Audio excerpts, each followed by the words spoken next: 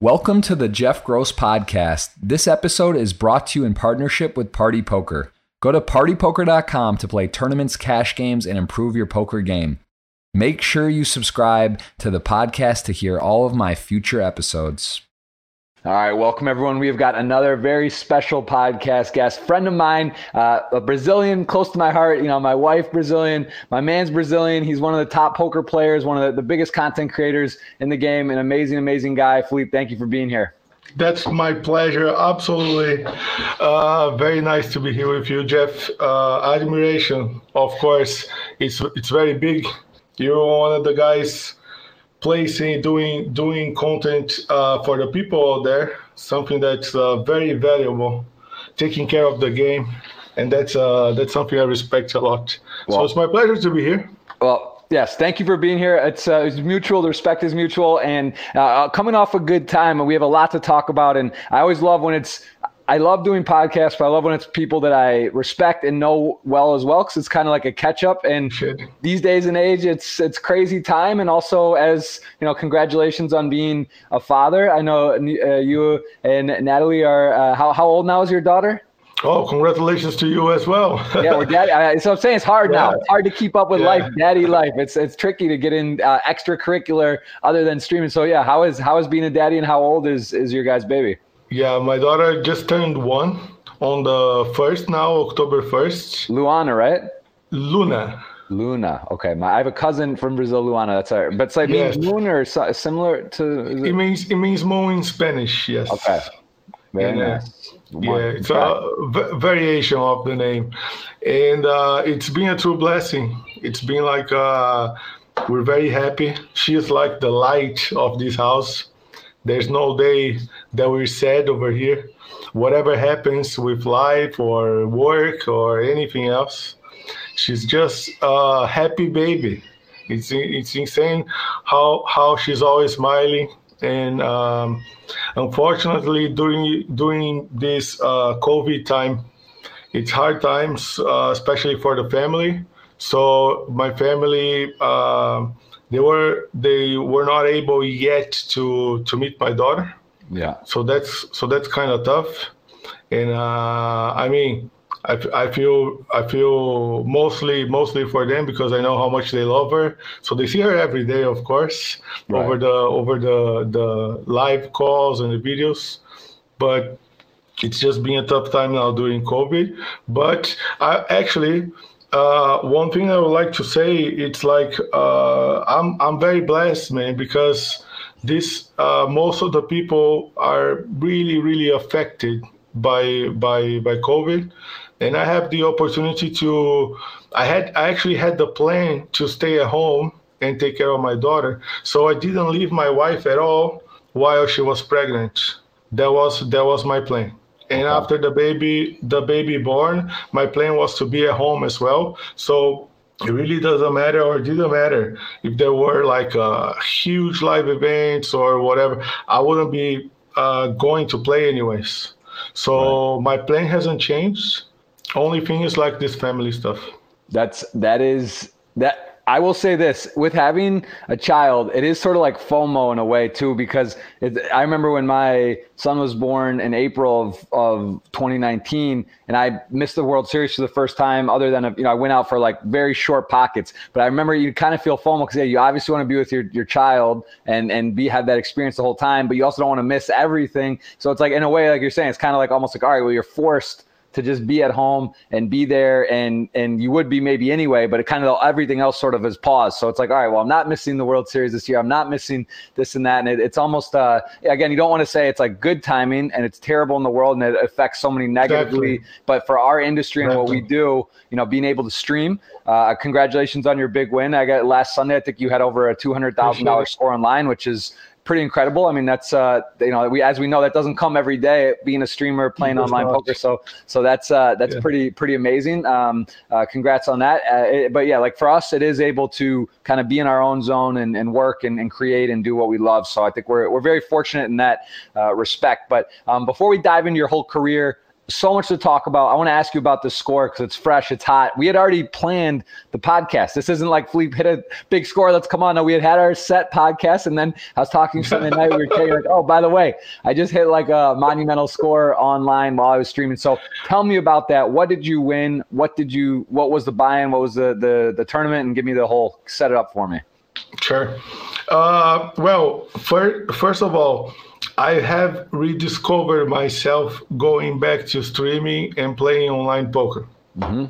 That wasn't my goal before the pandemics. Okay.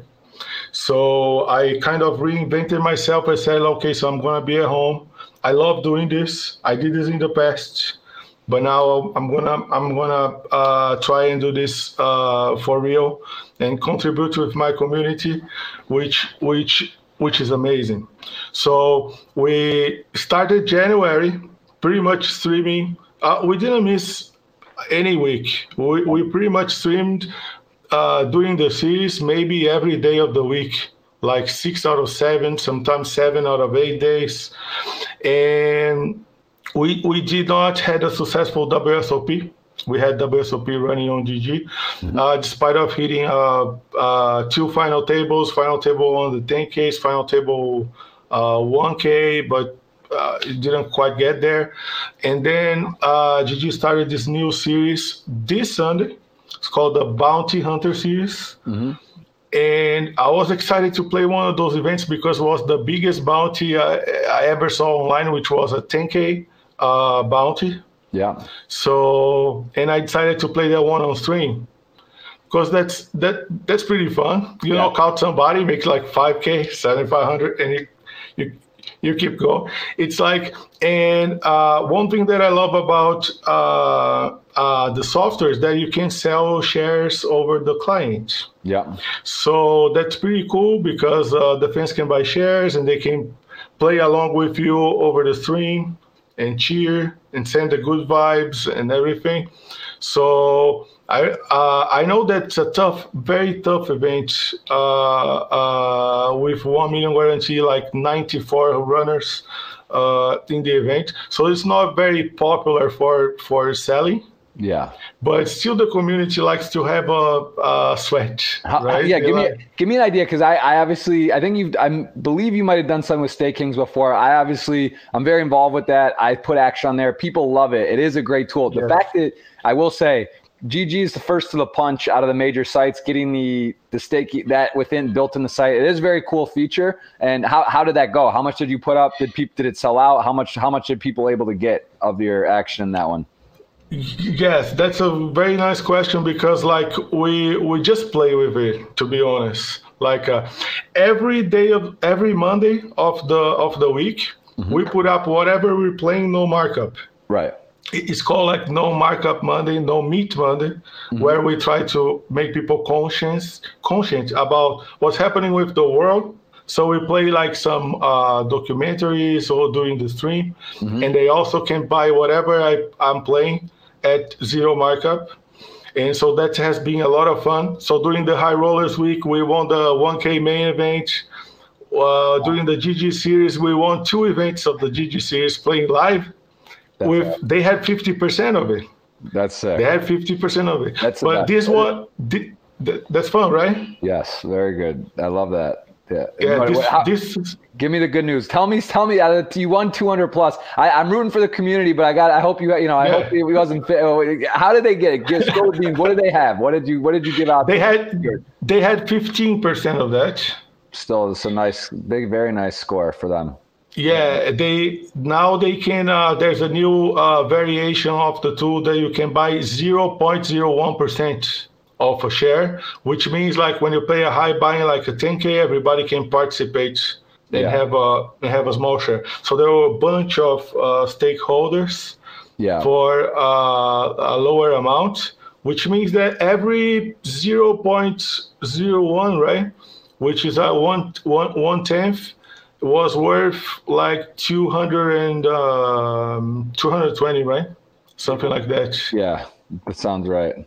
Yes.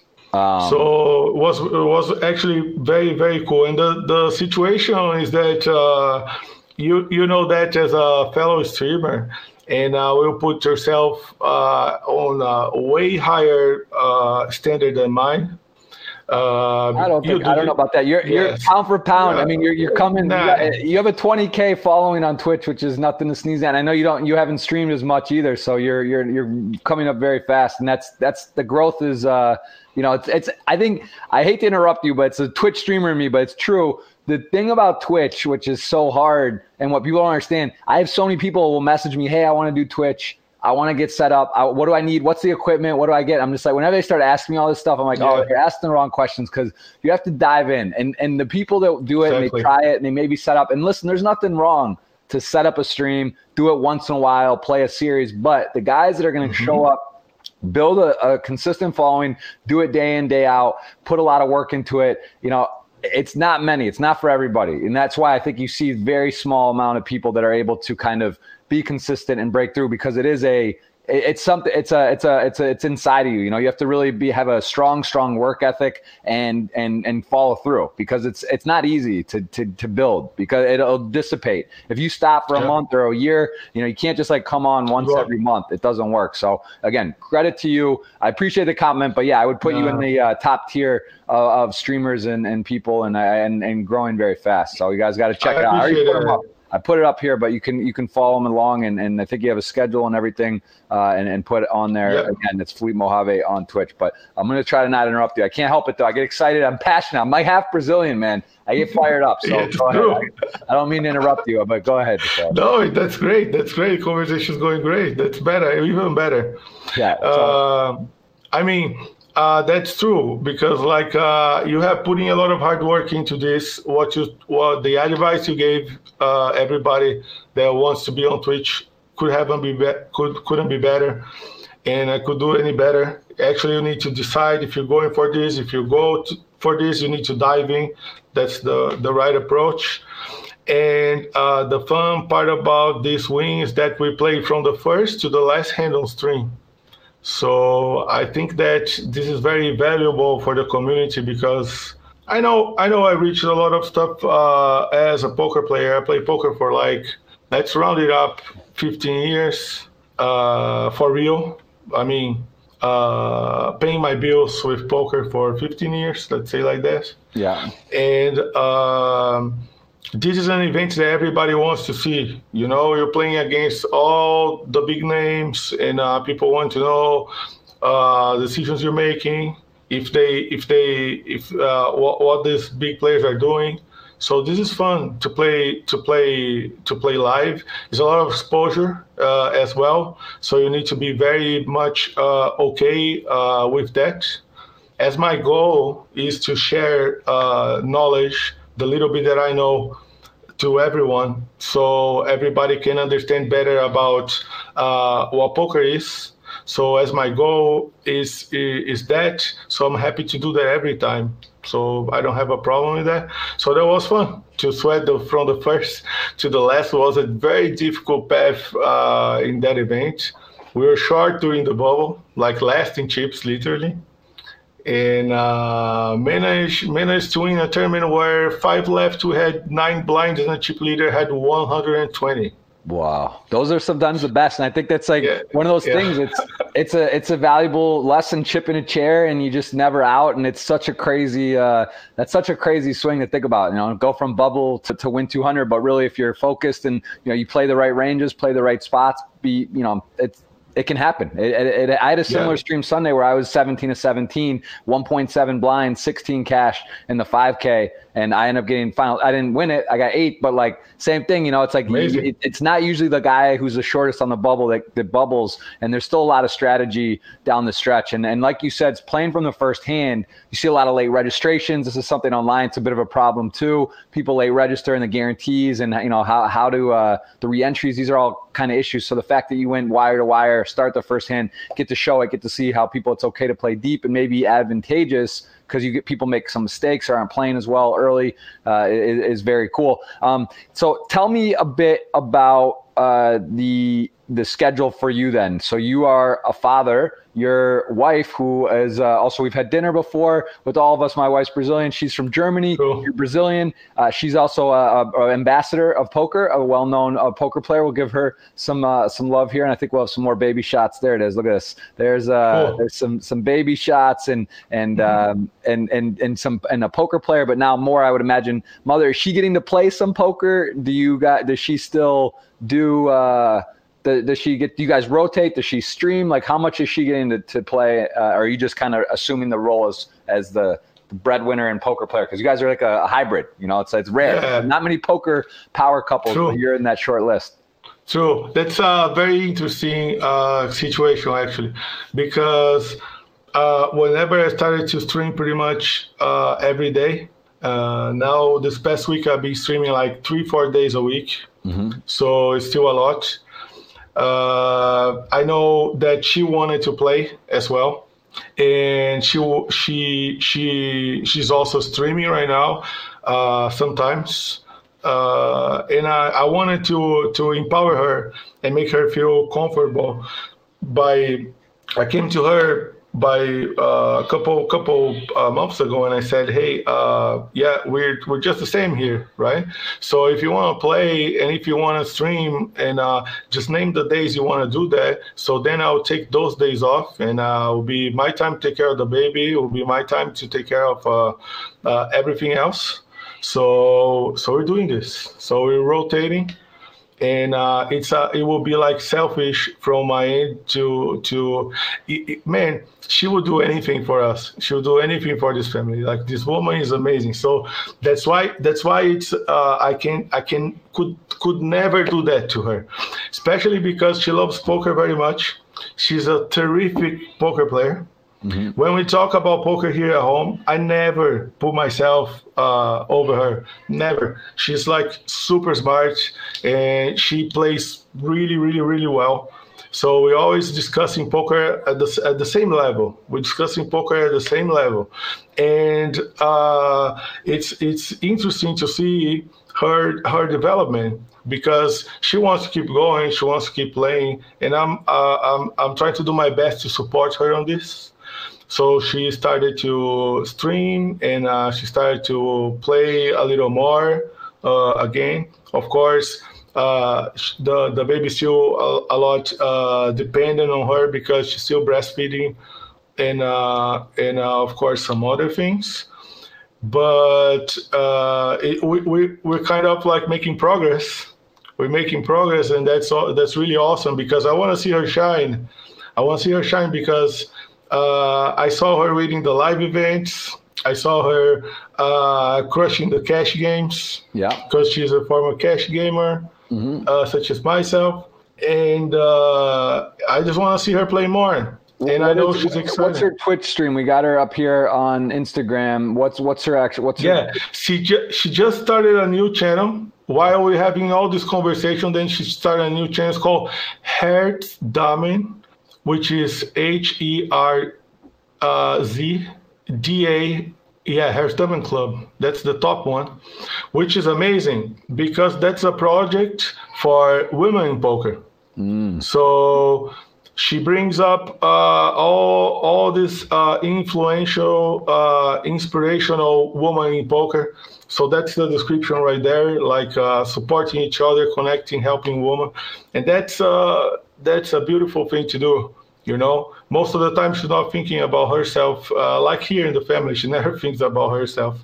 So instead of starting back from her own channel, which she had good viewing, etc., she decided to start a new one and do this project with the ladies. And they're doing just amazing, to be honest. They had like a mental psychological coach the other day. They had like Kristen Bicknell for a coach the other day. They had like all this amazing woman in the channel, and such as other women playing as well. The channel is not only hers. The channel is for the whole female community. So other girls are streaming there. which makes it very, very awesome. So I just want to support her. If she wants to go this way and play more, I'll be the person try to like help her. Yeah. I mean, I don't have I have a lot of goals still, but I'm like very down to earth. I don't it doesn't. I mean, it matters more to me to see her happy and doing whatever she likes. Right. And sharing this life with her has been a blessing. Yeah, absolutely. How old are you right now? You're 35 or no, a little 37? I'm 37. True. 37, that's right. I'm 37. She's 34. I wanted to say you guys went fairly quickly, because I remember when you met or you were an item. I think my wife and I had dinner with you, and you might not have been married, or I mean, I don't think you were either engaged or not engaged yet. I don't think you were. I can't remember now. Maybe this was like at a Hard Rock tournament in Florida a year and a half or 2 years ago, maybe. Cool. And my wife was like, they're going to get married or they're going to have a baby. Like, she knew you were going to be together. Like, and I don't think you were like, It was pretty quick. How first fast? Of all, give me this trajectory. Yeah. First of all, your wife is amazing. She's an amazing person. Well, thank you. You're a very lucky guy. I agree. She's Brazilian, man. You know, she's got that. You have good people and bad people from everywhere. That's true. Not the case. You're right. She's a not very nice person. Thank you. Yeah, no, she was excited. I told her I was having you on. I'm sure she'll probably pop in the chat here. She usually comes in and says hi, and hopefully we can all get dinner again. My son might make a play at your daughter, at least to hold hands. He's gone for it before with babies. He's not afraid. So we have a good time. But yeah, tell me the timeline, because you guys did go fairly. It went quick, is what I remembered. Like, you guys really got going and just sort of chemistry was there. So tell me about that. But there's a point in life that you know what you want, and then when you find what you want, why would you hold back? We actually never needed to have this conversation. When we got together, whatever exactly the words I told you, it was in my eyes, in her eyes, and just connected and said, this is it. So this is it. So we went for it. And when we were together having the dinner in Miami, we were just dating. It's been like, 2 months and a half, like 3 months, maybe. Okay, that sounds right. Yeah, I knew it was pretty quickly, but she saw it. She saw the twinkle in the eyes, and she called it right away. And I said, I don't know, but it's it's like, people date, things happen. It's hard to really know. But how? And then when did you propose or get married? Or how did that go from there? So that's the fun part right now, actually, because I proposed to her the same day we won this tournament. This Sunday, on October 12th. Wait, what? Oh, you proposed it just now? No. That was October 12th, 2 years ago. Okay. I was gonna say, wait. I was like, I remember. I thought you were married I mean, same date, because that's also Children's Day in Brazil. I saw that. I did see that. I knew it was Children's Day. Yeah. The one thing I saw posted on that, and because I know it's important to you, and that, I did know that part. But wow, so that was the day you proposed 2 years ago. Wow. 2 years ago. Powerful day. So, did you know it? Did you know going in Sunday, you're like, I'm going to win a big tournament? Did it just feel special? Man, I won't lie to you. I was just getting smashed, to be honest. I think I was playing good. I had a good mentality, but I didn't had too many good sessions lately, to be honest. So of course I was excited. One more day. Every day is a new day, is new opportunity. That's the mindset coming into to a poker session, and we had a good session on Saturday. Like got runner-up in one of these 500s. And I told everybody we're going to get better tomorrow. And somebody in the chat said, hey, buddy, second place can only get better if you win. I said, there you go. There's room. That's the only room left. So you did. There you go. That's amazing. And I want to ask you about that, because we spoke a little on message just around this time. I was playing with you on the table thing, and I want to ask you about that, because do you feel we've both played around the same amount of time, a long time. We've played online, we've played live. Live is one table. Online, you have an option to do, crazy. You can go a little nuts. And I'm sure you've experimented with an insane amount of tables. I've done it too, just pushing the limits, seeing what works. What do you believe is optimal in terms of playing tables? Because on Twitch, it's adding a lot of tables. If you play one table, it's like playing probably 5. So like when you're playing 4 or 6 or 8 and you're doing on stream, your stream's going to either suffer, your play is going to suffer, because it takes a lot of energy and work. And I don't think I don't know the exact formula. I would guess it's like 4 tables. Maybe someone said more, it depends. So like, how do you balance that? And have you made any adjustments on the amount of tables you play with streaming? That's nice to talk about it. Probably like everybody wants to know about it too. I'll say what I think and what works for me, not necessarily what's right. Yeah. When I started playing poker, actually, my biggest score on a tournament online was like over a decade ago. It was like a W Cup event in 2009. 2009 was the time when I was an online pro, where I was playing online, where I had most volume, where I had were focusing on this, Actually, my schedule in 2009 was like I was going to play online first. Then after playing online, if I had a good session, I stay in. If I have a bad session, I go to the live casino, play cash game. That was my schedule at the time. And so at that time, there were no streaming, right? There was no streaming. No. So I remember that I tried and I played a tremendous, massive amount of tables, right? But when it comes, I mean, like a lot, like 18, maybe 24 tables sometimes.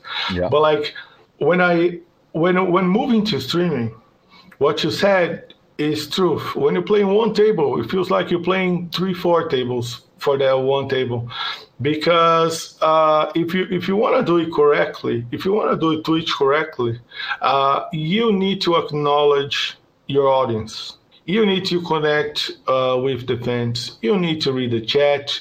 You need to engage in polls, conversations, etc., and so on. And that's absolutely not possible when you're playing that many tables. So we had an experience this year, I mean, when I started streaming and playing online back again from January, where I was trying to do an exercise and see how many tables I could handle while twitching, and I got to the maximum number of 12, and was really difficult. Really difficult. I got lucky that day that we had 12. I won the High Rollers Week 1K playing 12 tables, and I remember that I had like some sort of like 8 tables left with the final table happening over Twitch, and I was lost. Yeah, I was lost. Like the other tables, they were like completely ignored. So I had to focus. So that was a bad experience. Right. Luckily, I focused on that event, won that event, so that turned out to be nice. But it wasn't optimal. So from that day on, I set up something on my stream where I tell people like, hey, this is poker day. I'm going to interact less, and I'm going to play 10 tables, and I'm going to show you guys all hands on the live hand viewer. So sometimes I do that. But most of the time, I'm 5 tabling. Most of the time, I'm 5 tabling. And whenever I'm playing something like big, like I play the 25K on stream, right? The WSOP 25K on stream. So I said to everybody, this is one tabling. I'm just going to open this table, and I'm going to focus on this tournament, and I'm going to have fun with you in the chat, and I'm going to do the one table. So I think to be honest, the GTO nowadays will be from 4 to 6 tables, I would say.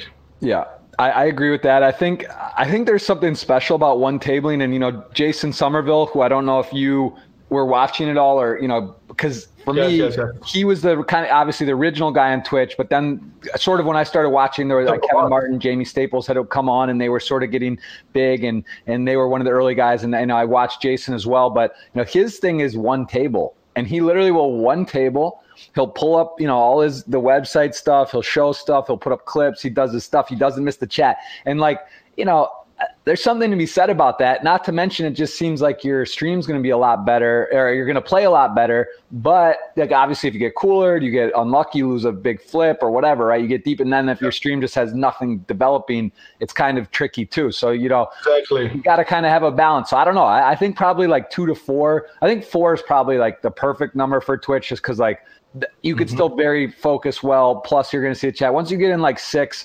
Plus, like it gets especially if you have to go to like multiple screens, if you're playing like different screen stuff, you have your chat here. Cause like I've looked on replays, in a big stream or something, I'll go back or I'll watch some stuff and like just take a little look at my stream and I'll be like, wow, I'm just missing like chat. Like there's guys who will say like, I miss donations, you miss like hosting even sometimes. And it's like, that's just unacceptable in my opinion, like to miss these type of engagements and things where it's just, you realize you're not fully present. And also, to speak on the game, like there's so many situations like, cause there's guys like Mormon, there's guys like you could name a dozen or 30, 40 just world-class players that, they're programmed. Like Mormon could probably play 24 tables perfect. They got a system. They know, like they move it, they color coordinate, and they're just like built like that. For me, it's I for sure think my play suffers at a bigger level. And I think obviously that makes sense. So very interesting and good to hear that you've got kind of that tackled.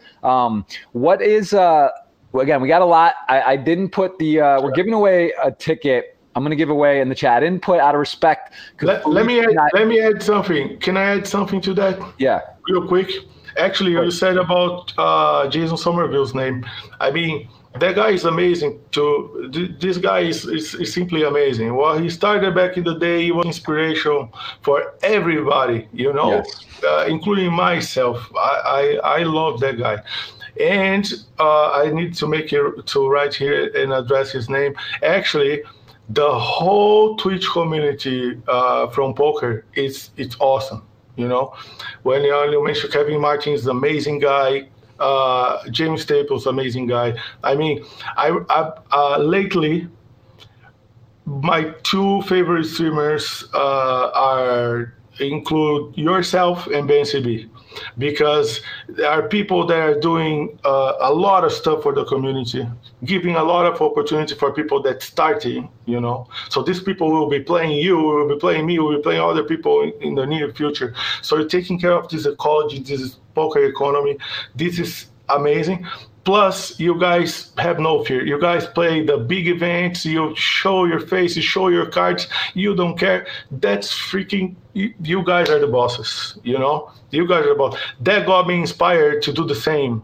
Because when I open up a 25K and I'm showing my cards, you know how the chat is. Sometimes a little bit toxic. Sometimes it's a little bit like people like, what you're doing, and people that have like nothing to talk about, but they still talk about. So you need to be like very okay with what you're doing when you're going to show yourself. So that's why I think it's amazing. I said this over my stream the other day. That's why I'm repeating that you and BCB doing that.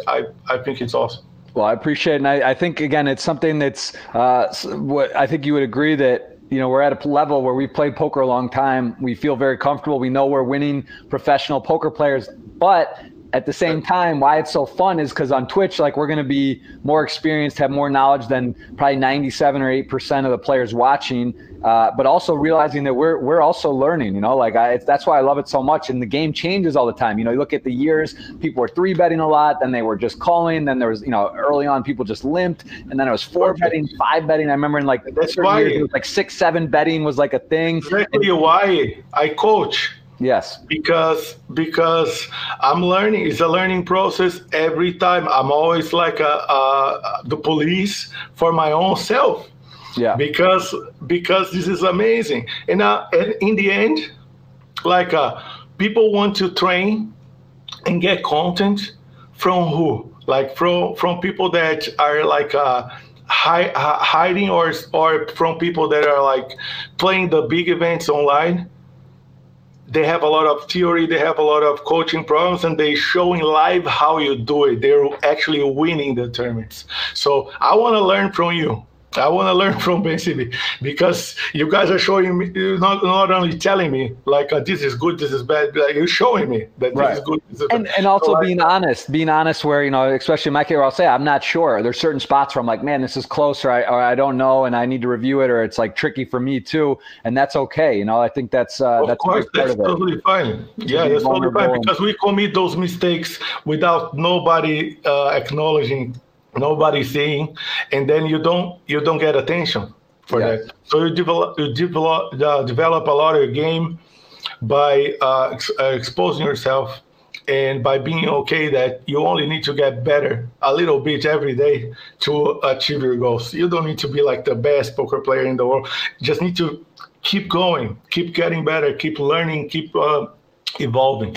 Yes, I completely agree. And yeah, thank you. And again, I do like to watch and sweat. Like, it's one of those things though, too, as a content creator, as a streamer, it's not like the first, especially with kids now, like when you're done streaming or when you're done whatever, there's some after time where you kind of, you go through, you look at some clips, you look at some notes, you go through Twitter, whatever. But, the first thing you do when you're done, it's like you want to see your child, you want to spend time with your wife, you want to, relax. So I do try to see your stream, and some people I'll see on, I'll check in, but obviously it's like one of those things where, you're not able to just watch all you're already doing so much stuff, you're on your own, you can't see as much. But, again, I do follow along and make sure I try to watch it and support your stuff as much as possible. And I think it's great. We were on the same team. We were Poker Stars. Yes. I want to talk about this too before we kind of dive into the next thing. And I did put up we do have a retweet. We're going to give away a $55 ticket. I didn't put, out of respect for you, I know you're on another team at the moment, but I think this does not matter. Yeah. It does really not matter. And to be honest, I like to talk about that because keep going. I'll talk about. No, I was saying I didn't tag Party Poker in there, for just doing a giveaway, but it's all good because I personally believe, I think it's funny where I think some people have a misconception, or sort of they like to make a thing about, Negreanu left this, or I go there, or you were at one team and another. But if you look at sports, which it's very similar to, the only difference is, this isn't in soccer. Let's take American soccer. There's MLS, 25 or 27 teams, and then there's 32 NFL teams, 32 NBA teams. What trades happen, people leave, people do 1-year deals, people do 8-year deals. Look at LeBron James. Like, people move around. In poker, there's not many teams. There was one big team, Poker Stars, which we both had the opportunity to work with. And, it's obviously gone through different phases and ownerships and things, so at one point we were both there. And I think it was safe to say that was the greatest place to be at the time. I have nothing but gratitude and happy to be there. Enjoyed my time, enjoyed everyone I work with. And I have nothing negative. I'm not going to say stuff like it's just like at the given moment, you make your best decision for you and for what you believe is the company or who you want to align with at a given moment or thing. And those things change. And obviously I don't agree with everything Poker Stars did. I don't agree with everything Party Poker does. I don't agree with everything every site does. Like if you work for Ford Motor Company and you're an employee, or you work for them, and let's just say you're the head of marketing. If you don't agree with the president or CEO on a point or two, you don't just quit. You're not just like, all right, I'm out. Like, I don't agree with the way you're doing. You know what I'm saying? So it's complicated, but I think the point being, there's 888 GG. Party Poker, Poker Stars, you throw on ACR, talk about maybe Global Poker. There's some other sites, Bet360, I don't know, whatever, Patty Poker, what's the one?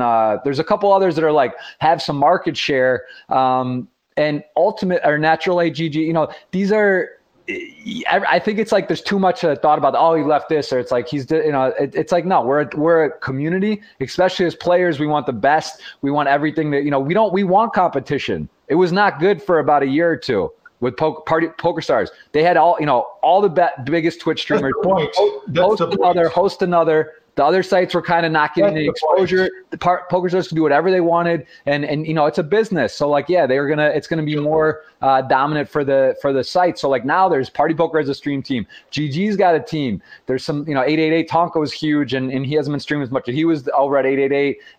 Your wife was at 888.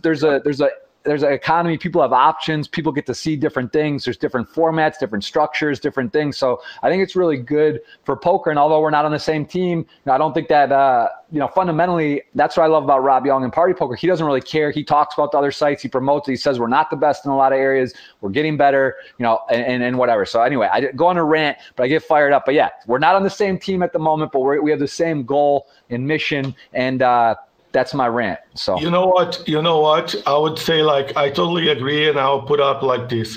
We are on the same team. We play for team poker. Yes. Okay, so that means same team. And if we don't have this mentality, the poker game is gonna die. We don't want the game to die. We want the game to grow. That's why most of the time I'm making bad decisions for my own money while playing on stream.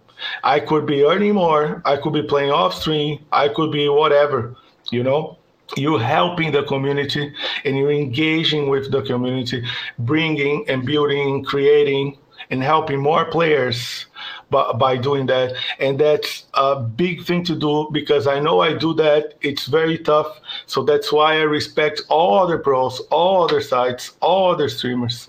And I don't really care as well. Like, lately I couldn't host you for just a time zone thing. When I'm online, I'm probably see you online at the same time. When I'm offline, I cannot find you. But so many times I host on my channel, my competitor, other people. People that I send all over my crew over there, they're selling some other stuff. Let them be happy. Let them sell. Let them the economy move. Because I think this is incredibly important. One thing that I think it's really important is to support the actions from other sites as well. I always say this on my stream. People ask me, why you're not playing on Party? Why you're not playing on PokerStars? Because my answer, I have my hands full. There's so many events here on GG I'm playing on stream. I cannot play too many. But give me a great event. I'm going to talk about it, and I'm going to play. Well, the Party did the 10K event, WPT. I play. I said, everybody, this is an amazing event. You guys should play. Support the site, because they're doing great stuff. Yeah. Rob Young is an amazing guy. He does a lot for the poker community, has a sense of poker community. We need more people like this guy in the poker industry. Yeah. Right? I agree completely. The same thing. That's why, in our meetings and with the Twitch, the stream people that are involved making decisions, as well as the streamers, we are allowed to, I back in the day at Stars, it was no, nothing else to kind of, do just play this. Here we have an option, and that's great. So I played some GG WSOP events. Even the other day I streamed, I played, there's some bounty stuff going on. I had a couple of those going on my stream, I think yesterday, or no, 2 days ago. And same thing, the reality is on GG and Party Poker, there is enough events where you could just play those. So if you're sponsored by it, makes sense. But of course, when there's $1 million guarantee, $2 million guarantee, super value tournaments, it's nice to be able to have that option, because as poker players, it's also for Twitch, they want to see it. Instead of playing a $100 $20K guaranteed, if that's the next best thing going, if you're playing a 320 $400K guarantee, it's better for everyone, better for the streamer, better for the viewers, better, for everyone. So I saw actually I think it was called Around the World. It was for card player. I saw Rob Young on, it was the other day, Daniel Negreanu from GG and a few people, they were talking about it.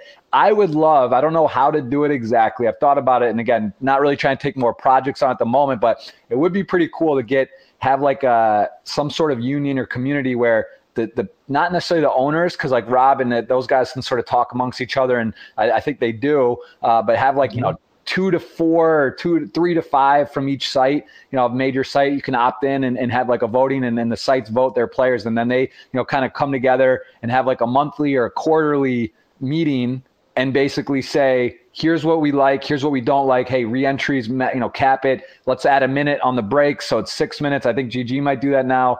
Make a little extra, these type of things that if it's a vote and people at least present it to the leaders of the site as the community, the top players or, the influencers or the brand ambassadors are able to sort of come together and say, hey, this works. Like, if Pads from Party Poker, and you got Negreanu, yourself, Fedor, other guys from GG, 888 Dominique, and Natalie or Tonka, these guys come together and everyone's like, hey, this works, this doesn't work, or like, hey, this is what I think, and then maybe I might think of it or not know about it, and I'm like, oh, that makes sense. That's amazing. Now if we come as like a whole and we bring, I think it's a lot more powerful. So I don't think it would be that hard to organize, especially if it's like quarterly or every 2 months. But that's just something I think that poker does need. It's an important time. There's a lot of things happening. There's a lot of big decisions. No HUDs, real names.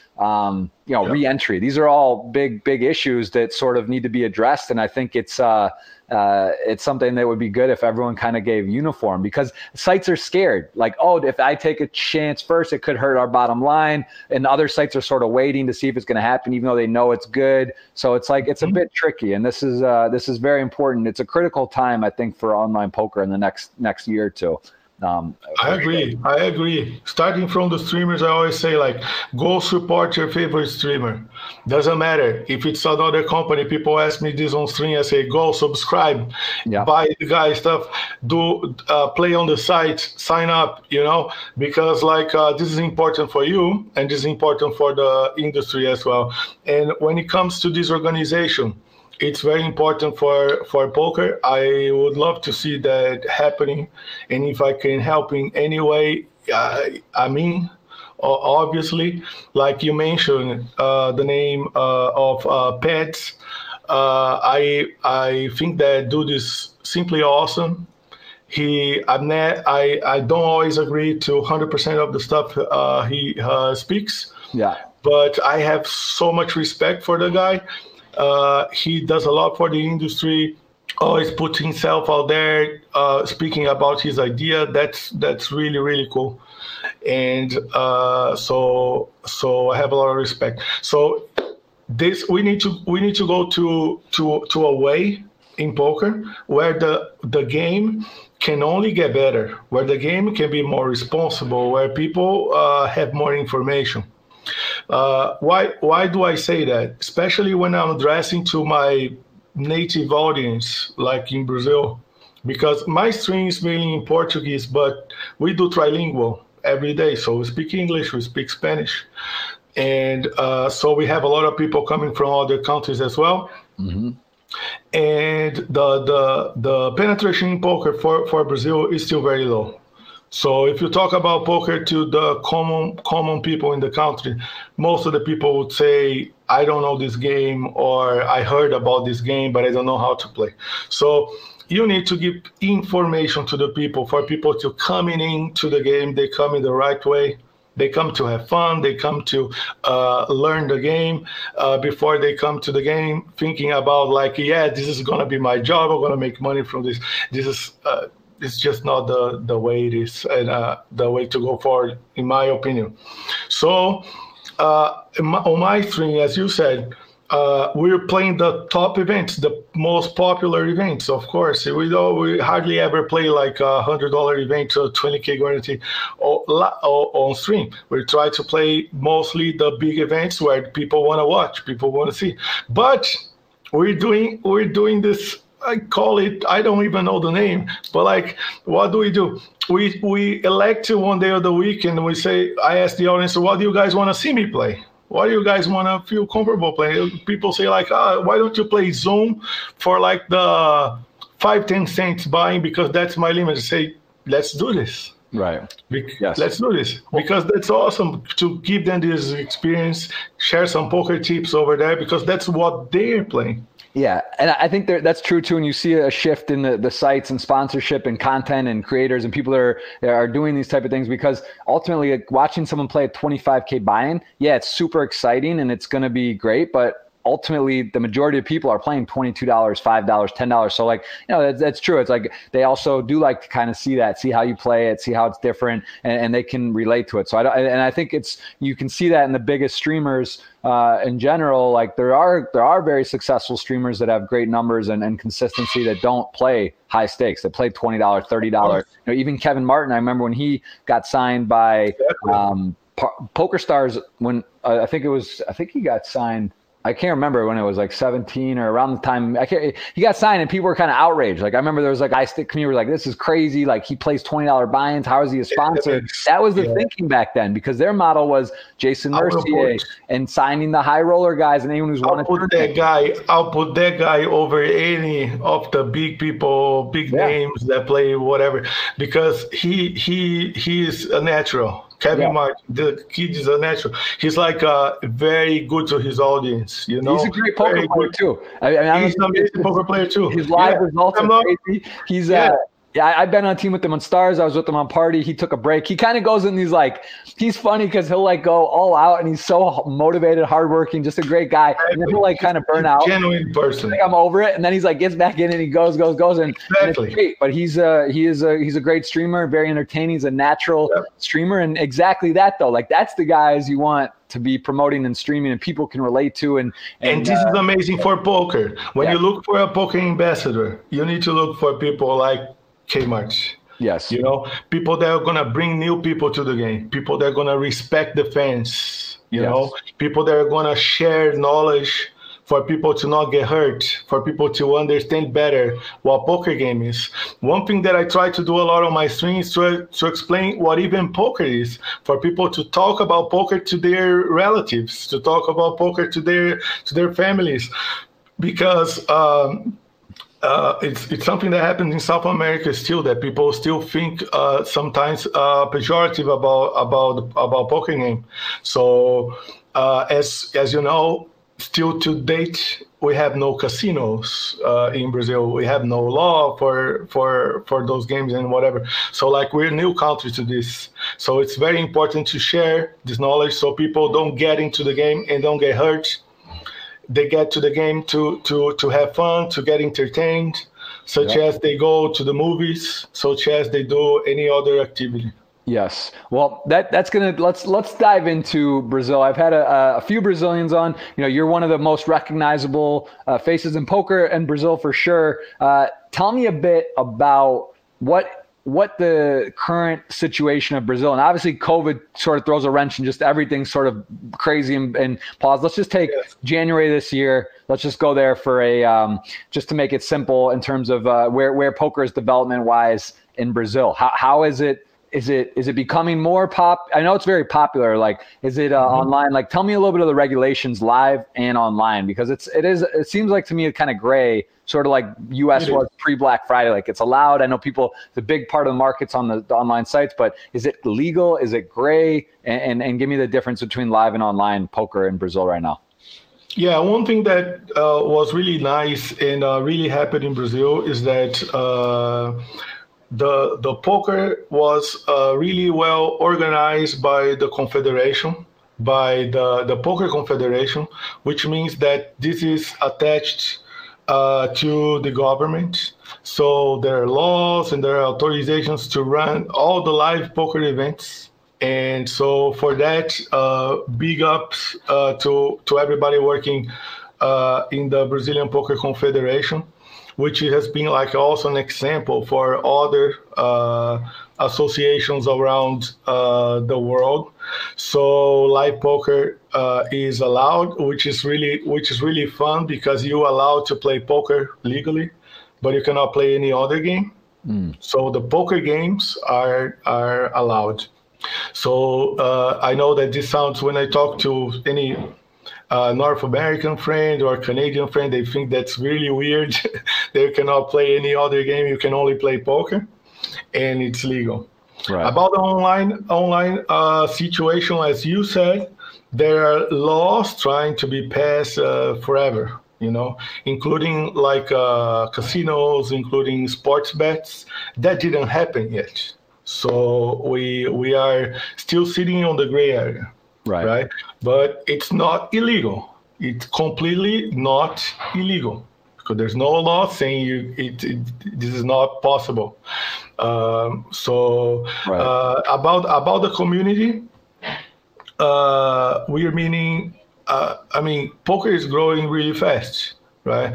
And if you check the situation right now, where the big series online and the number of players, I think that Brazil may be on top of the list right now, which means that we have a lot of online pros, very, very, very good poker players. So when you check like a top 10 online list from Brazil, you see that everybody like is really, really good at poker. But I mean, the amount of players is awesome. The amount of players, it's really good, and this can only get better. As I said, that the share of the population that has information about poker, it's really low. I think if you speak about poker, if somebody in North America, what's the percentage of people that understand and know about poker? I would say very high, like 90% maybe. Yeah, I'd say I mean, maybe more. Poker's like part of the culture DNA. People have like poker tables that don't play in their house just for like kind of, like it's just sort of like one of those things. Exactly.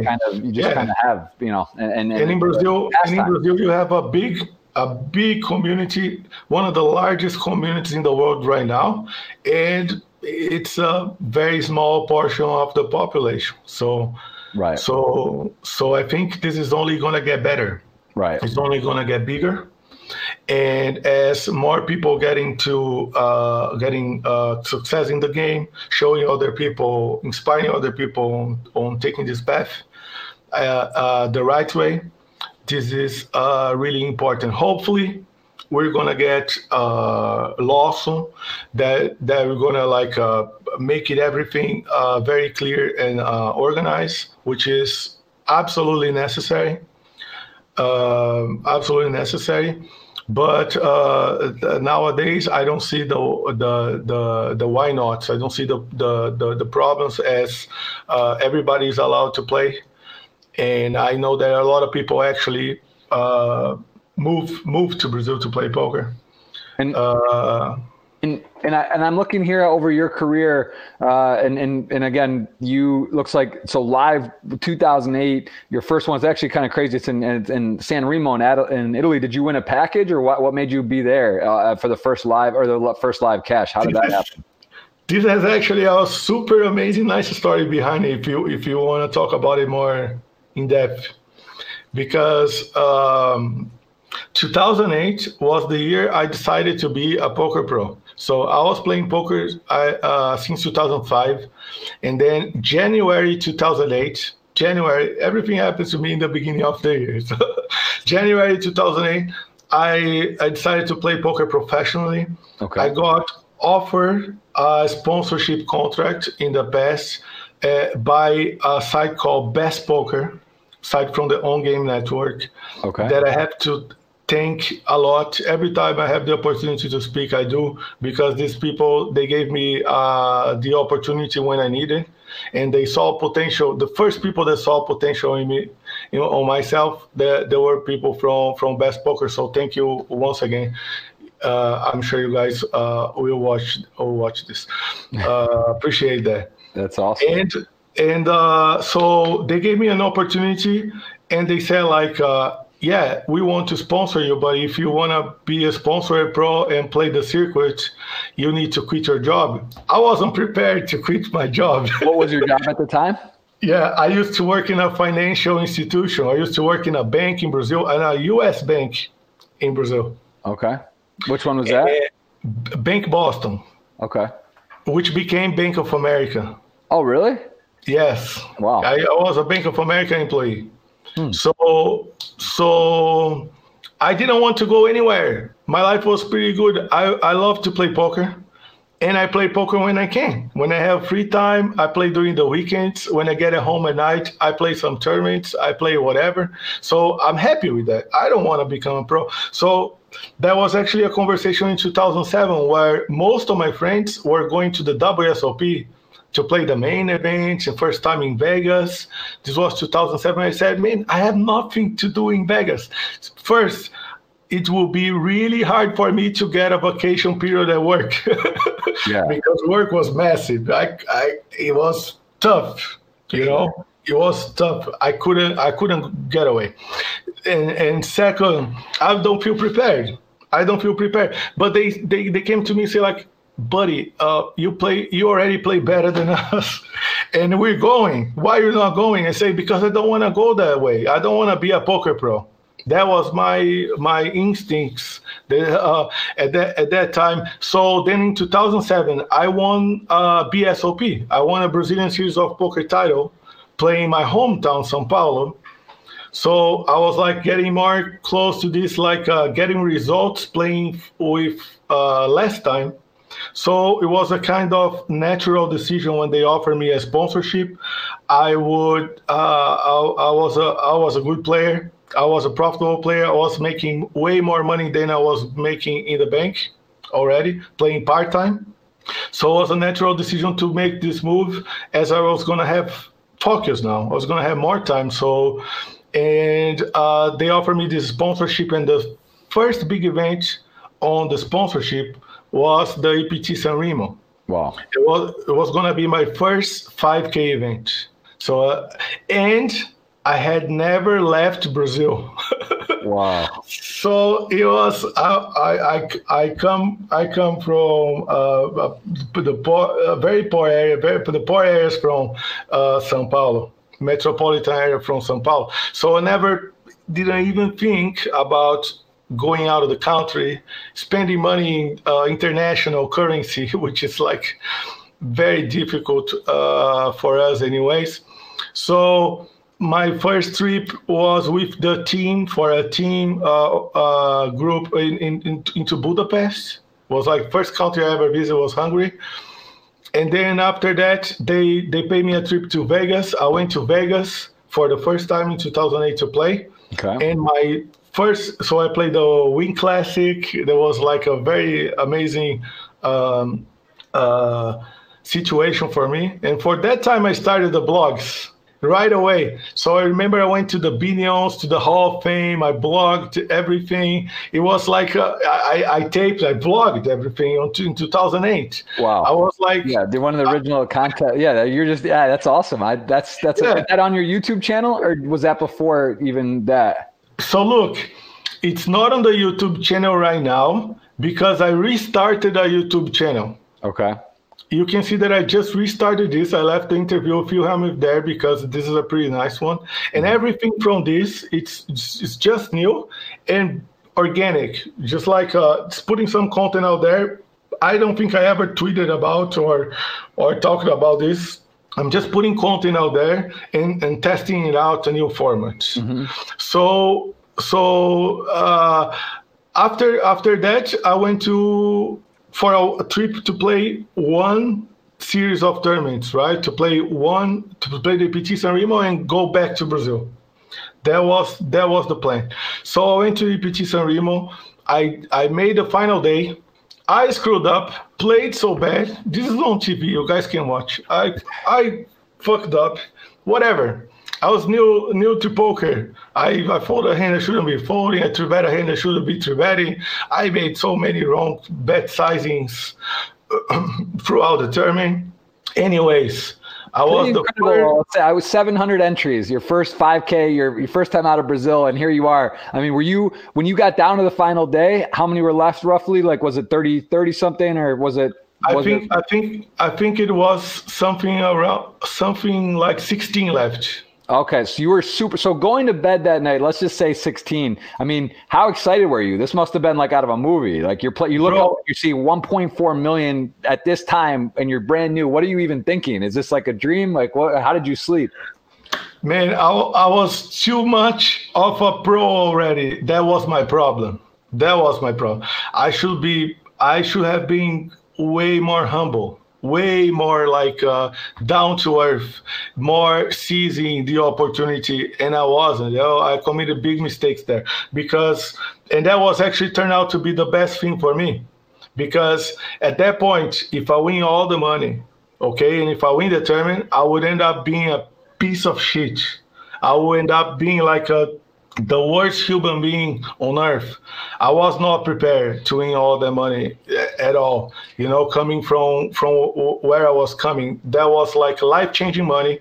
I'll probably grab the money, quit, or grab the money and Blow spend it all. Yeah, it could be a really, yeah. I think about that sometimes. Like I have some close calls for second, even like to be certain times. I believe a lot about this, like where there's a time and place for everything, and I think that's just the truth. Yeah, because it's I don't want to get too philosophical or deep, but yeah, realistically, like exactly, it's so easy to say, sliding doors, one thing or another, but realistically, it's all part of the journey and the path. And usually there's a plan and something to do. You see people win the lottery. It's similar situations. See people maybe not ready or they're not old enough, or mature enough to handle. I used to take a bus, 2 trains, 2 buses to get to my training spot, just to get there. When I was working, that I had no car or no transportation or whatever, I need to walk to the train station, get 2 trains, walk to work, same way back. I barely had money to do stuff I wanted. I remember that one of my favorite things was to go to the train station and for 50 cents of Brazilian money, 50 cents, try to imagine that. For 50 cents, you would buy a hot dog, with 2 sausages and a juice. That was the highlight of my day, Wow. That was highlight of my day. What year is this? This is like 2006, 7, right? 8, right before you. No, a little earlier. For my first year in college, I got to work. So my dad, seeing that situation, he worked his ass off, and he got me a car after a little bit. And it was just awesome because people love my car, like some sort of old school, older car, which was what we could do because I needed to go a lot of places, if I was going to work and I going to college, whatever. So when I left the country, this was too much money. And if you think about that 2000, you know what? This result, I was the first Brazilian ever to cash in an EPT. That's in 2008. What's his name? What's his Gomez? Because he won some bracelets and stuff. But that was the first ever. The EPTs hadn't really. That was like brand new then, right? Exactly. Was it literally brand new?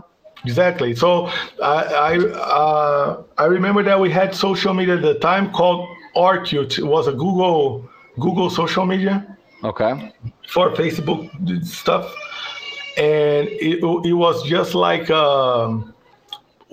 soccer World Cup. People like on a Friday they stopped their work, they opened the light, they were cheering for me, such as they were cheering for the national football team, and that was like pretty amazing. Nobody knew who that kid was, that there was a Brazilian playing poker or whatever. So from this point of view, I know that poker is a pretty new activity for us, as I happen to believe I'm still young. I have 37, and it is. And I think I was the first guy to cash in a tournament like that for my country. This is like this will probably be the biggest achievement of my career, whatever happens. It is pretty amazing. I will say I've been to BSOP a few times and I've been to Brazil many times, and I mean the passion for poker, I think it's again stereotypically, but Brazilians are very passionate, very very energetic, very positive people. That's my experience, and I can confidently say that, especially in poker. I'd say nothing. The rail, the support, the enthusiasm is just electric, and it's crazy. Like that atmosphere at the BSOP is just something else. Like every time I go there, I'm shocked. People are so much love for it, so much. And I see, is it how recognized are you? Do you get stopped when you're in Sao Paulo? Obviously at poker stops because people are in there, and yourself, Akari, Rafa Marias, João Simão, those guys, like people know you guys and people see you guys and they look up to you guys. But like, do you get stopped or when you're back, do people know you in Brazil kind of? Like, do you get noticed sometimes or in certain areas? How does that, how popular is Brazil? Maybe give me an idea of, is it outside the door of the convention center? Is it at a grocery store? Like how recognized are you in your area or like back home for poker? I think that for me that happens, this recognition happens for two reasons. One, it's been a long time that I don't live in Brazil anymore. So, but I often travel to Brazil to host my seminars, to play in the poker event. So many times during the year. But it's been a while where I don't travel there to play, because it has become a bad decision for my career to spend time playing tournaments that probably don't matter too much for my career, especially going back to the country and playing local currency. So that's just the truth, right?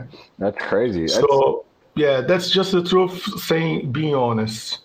But I like to make the travel because I love to play with them. Mm-hmm. It's never about the money. It's never about anything else. So I do love the atmosphere, and also the challenge to play in those events that I helped to get started. Mm-hmm. So the first BSOPs we played, there was like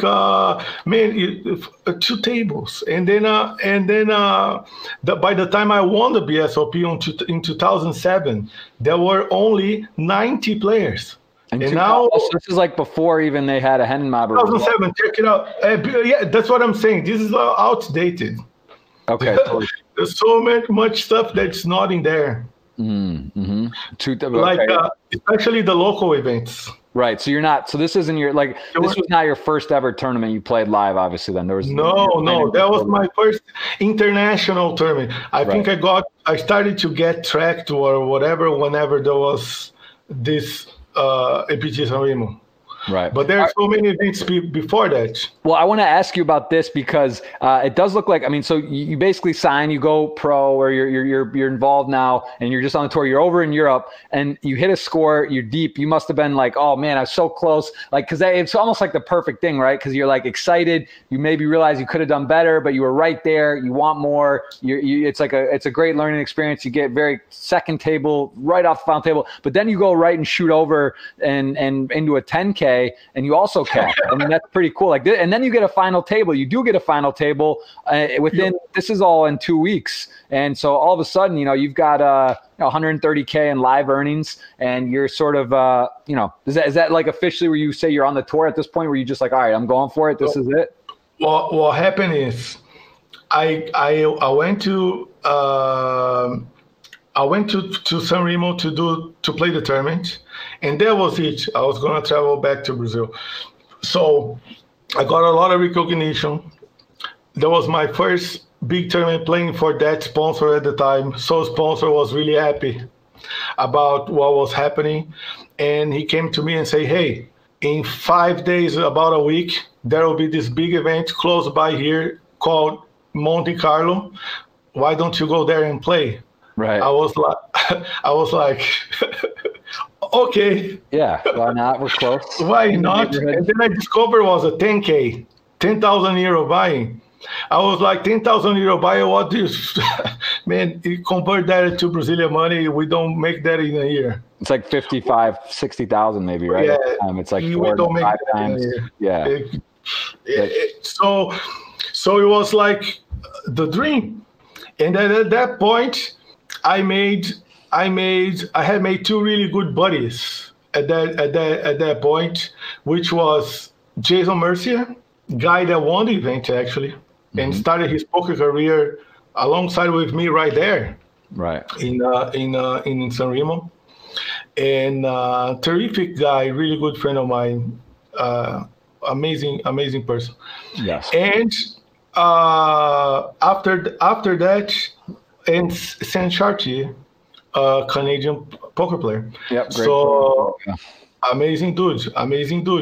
And also being the game for Crusher, being the game for a long time. So we went together and we shared a room at the Monte Carlo Bay. Imagine to stay at the Monte Carlo Bay. It was like, man, that old like a freaking Coke. And when you open the fridge and you grab a Coke, I was like, I was getting paid, right?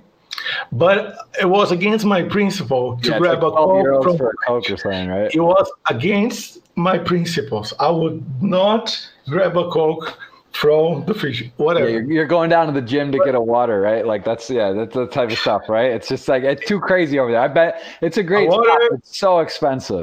A water and a banana or an apple, something like this. Yeah, and it would be like a good meal. It's like a good meal in a normal stop. You know, you get like a full lunch or dinner for. Always wake up for breakfast. Because it's included. That's a good travel tip for sure. All right, well let's because we have so many questions on Twitter, an unbelievable amount of engagement and questions. So I do want to leave time for that. I do want to kind of dive through though some of your career here and some of the early stuff. It looks like you did have really nice success right away. What was ultimately, would you say, kind of going through here? And you do dive in some of the high rollers. I know you've played some 25K, 50Ks, 100Ks, which we share the experience of. We don't play all the time, but they're fun, and when you do it, it's really meaningful, and they're big deals. We'll talk about a bit of that, but tell me about your most, I guess, situationally, what was one of the more impactful tournaments for your bankroll, for your career? And I see here is your first, looks like, six-figure score to win in Sao Paulo, 10,000 buy-in. I mean, tell me about this one. Was this one, like, what was one of the ones that means the most to you to get, whether it's because it's in Brazil or the prestige or just the amount of money? What was some of the tournament that maybe is the most powerful for you? I was actually the way my poker career went, I didn't get famous or recognized by being a bracelet winner or by being a tournament champ. Mm-hmm. That over my time, that was what got people famous. That's what got people sponsorships. You win a bracelet, get a sponsorship. You're from a nice region where people want to develop. Oh, nice, that helps you, and but my career was totally different. I wasn't the guy that started like binking those massive scores, such as Jason, for instance. He was much a better player than mine from there to get started. That's why he won. But if I win that event, maybe that didn't happen to me. That happened to most of the pros.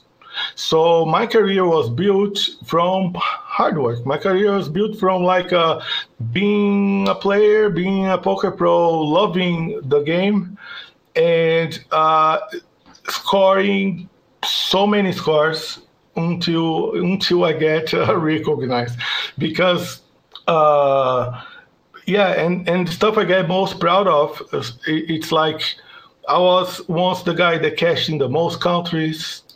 I was once the guy that was recognized as the most inspirational poker player in the world, having all the people I love in the list, including Daniel Negreanu, for instance. It's mind blowing, to get to that point, being a normal person, being a normal guy. So that's what I tell to people. If you want to succeed, and you can be yourself and succeed. You can come from humble beginnings and succeed. You don't need to get lucky for the breakthrough. This is a lie, and probably this is something that we were told and something that we believed because that was the market. But I'm the proof that this can happen without following the marketing and the market how it is. So I started to play. It's something important to be said that I when I started playing poker, I used to play a lot of cash games. So I would say that actually that's the truth. Forget about the tournament results. I was doing way much better at the cash games. Mm-hmm. So that was what got me a lot of fuel, a lot of bankroll to fire in the tournaments. So I was like a big cash game pro, big cash game winner. So I used to just stake myself, and play the events. So that's what made my bankroll actually. By grinding a lot of hours in the cash games. So when stuff started to happen for me, and for instance, I got a lot of recognition by that year, 2008, and such as 2009, I got offered a sponsorship from Party in 2009, and it was an obvious move for me, getting better, getting bigger, or getting more recognition, wanting to play more stuff, wanting to focus more in poker. Because on my first year, I had an agreement with my dad that I was going to play poker and I was going to go for my master's degree. Right.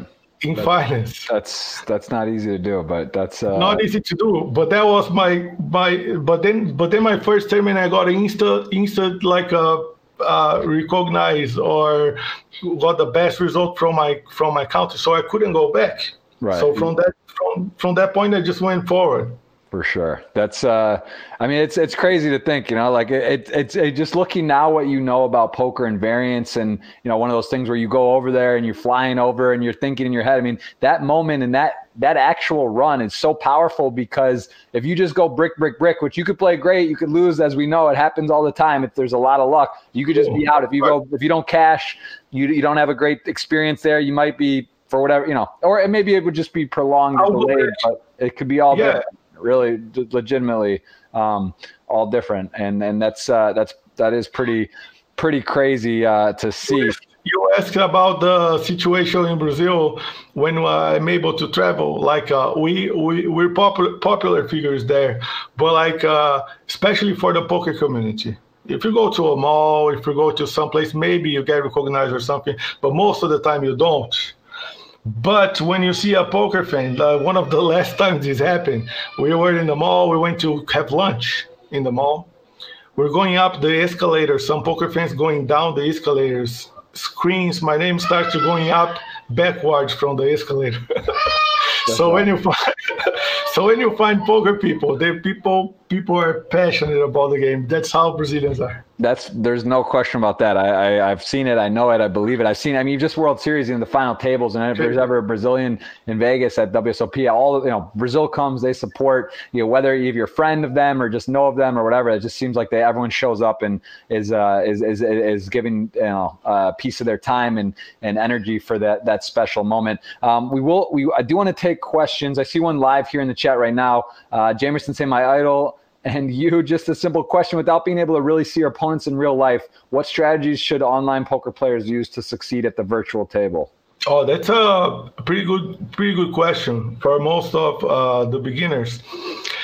The answer to that is you need to be mainly really good fundamentally at poker. So that's what poker online brings. Most of the time you're not able to make reads. You're not able to look your opponent in the eye, get the live feeling of things. So the more good you become at poker, the more good decisions you make. It's what's gonna take you there for online poker. It's just simple as that. That is, I would say, as a exactly how you explained. It's one of those things that's kind of funny, but online still, especially when you're playing not so many tables, you do get tendencies. You may know the player, especially if you're playing with a lot of the same people. If it's a little higher buy-in, now if it's a lower buy-in and there's thousands of players in the field, you're not going to likely see the same players as much. But still, at that table, if you see showdowns, I think that's one of the biggest things. To add to your point, it's like if you're paying attention and alert, and you're like, oh wow, that guy had top pair, top kicker on the river on a pretty safe board, and he checked back. So you start realizing little things all right, he's not going to do this. And it's just, you get information. The answer is, it's not quite the same, but there's still plenty of. But when you think about the tournaments we play, you're absolutely correct. What I wanted to address and what I meant is that when you play like $1, $2, $5 event, and you play those massive fields, Yep. You're gonna be a winner in that field, not much for acquiring info. You're gonna be mostly making money because you make better decisions than your opponents. Yes, exactly. You're exactly right. You want to keep it simple, play good ranges, make good decisions, and you should be in pretty good shape in those large fields. Well, I want to touch before we take some questions, and there is a retweet, guys, available if you guys want to get in a chance at this $55 ticket here. You guys still have time. We have a lot, so we're going to try to cover a lot of those. Tell me a little bit about COVID and where you are right now, and how it's impacting the surrounding area. Or is it going okay? And also at your relatives and people in Brazil. I want to understand, because I get bits and bobs of information. Amelia has her family in Brazil. I hear different things. So what is your overall take on what's going on, and so in the two areas, your sort of family home Brazil area, what are people saying? Are people affected? Is it slowing down? Is it a big deal? And also where you're situated, what is it like? So three parts of COVID. What you believe overall, your area you're at, and sort of the Brazil, your understanding of what's happening in your area in Brazil. Yeah, first of all, I moved to Europe. It's been several years. I think it's my fifth or sixth year already living in Europe, and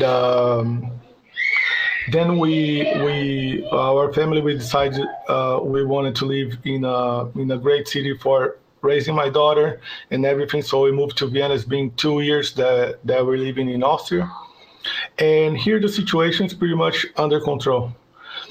People respect a lot the situation.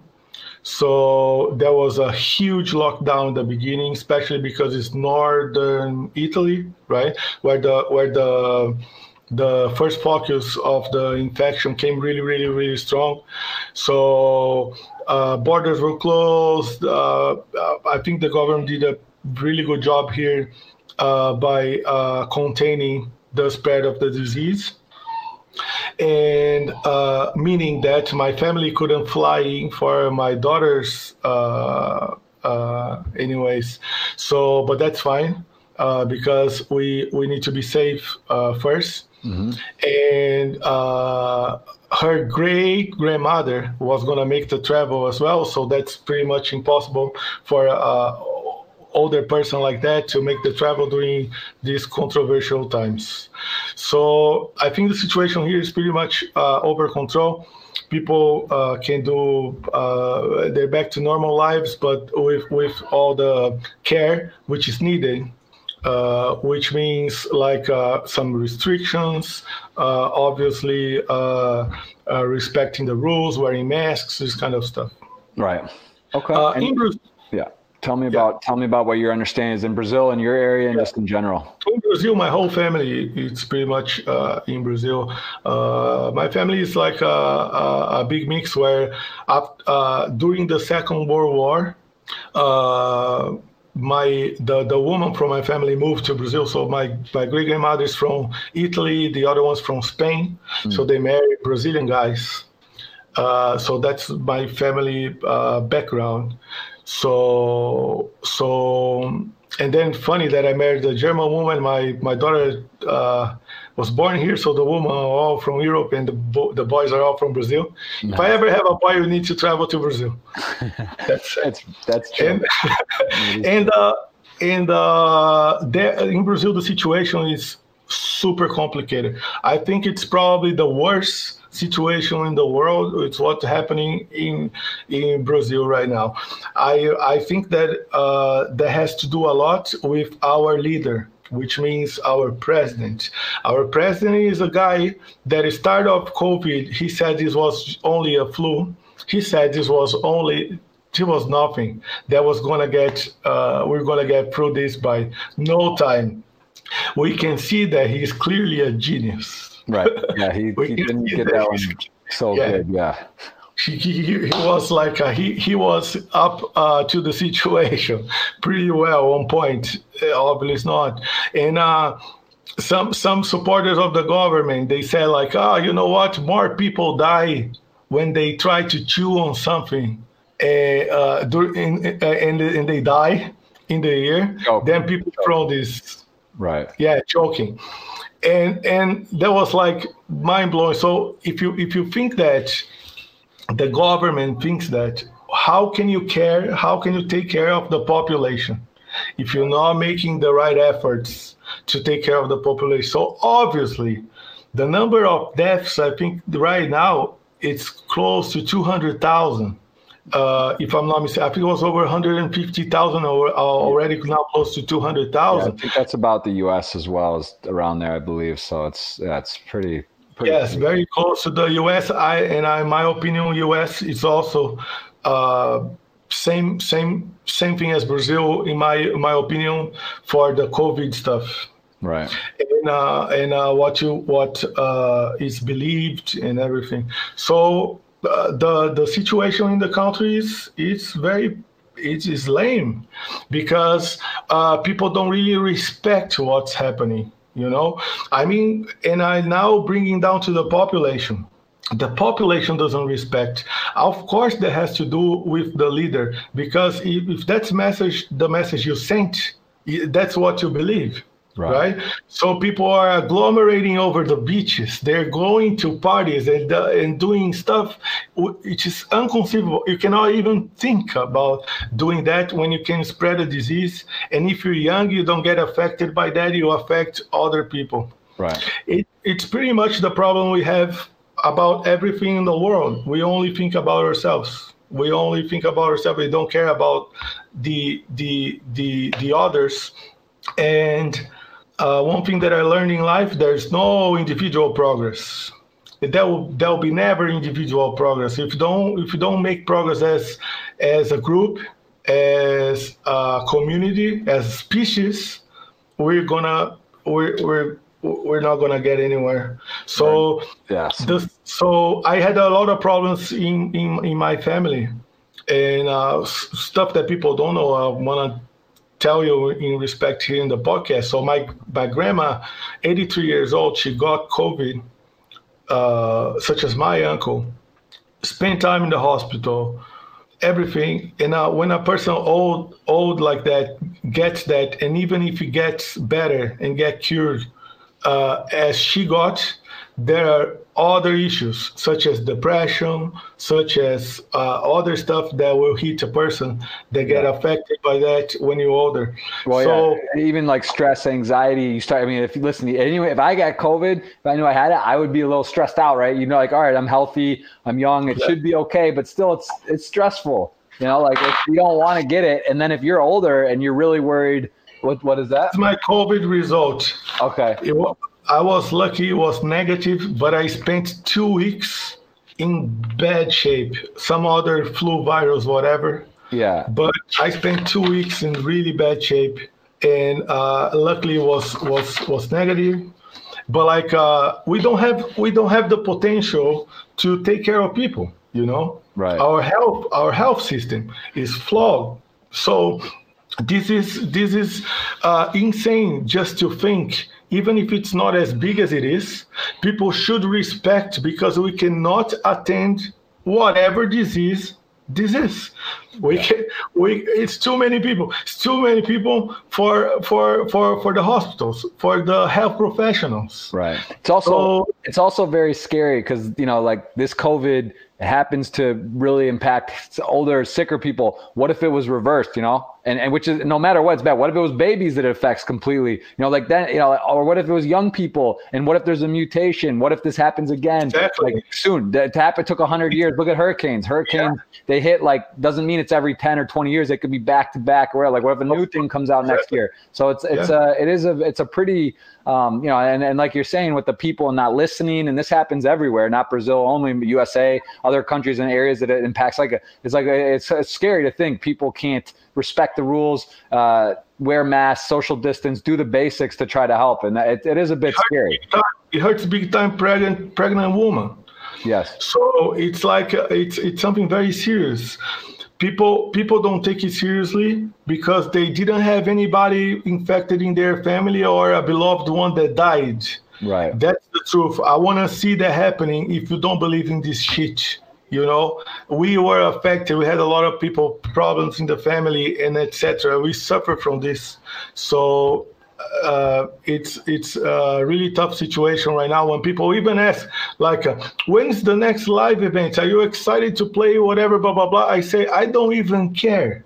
You know, I will never hit a live event or step inside a casino whenever the situation it's like this. You know, even if it's law approved, even if it's government approved, and you can go out, I won't go anywhere because I need to respect others, and that's how you build something in life.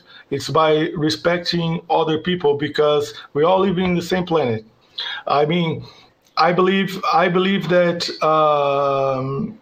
Well, you know, I believe I'm against animal exploitation.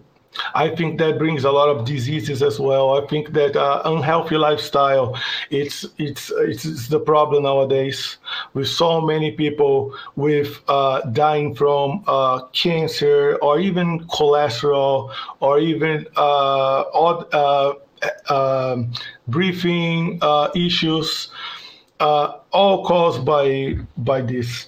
So I'm trying to make a change for me, for my family, and trying to spread information to other people as well. We often do this on the live streams, do this on Twitch, where we offer information to people to see, like, hey, are you aware of these people or not? We just open videos, open documentaries, starting discussing that. We're not even playing poker, but we're live on Twitch, right, addressing issues. One thing that happened yesterday, this was great. What happened yesterday in the channel, I'm very proud of the community.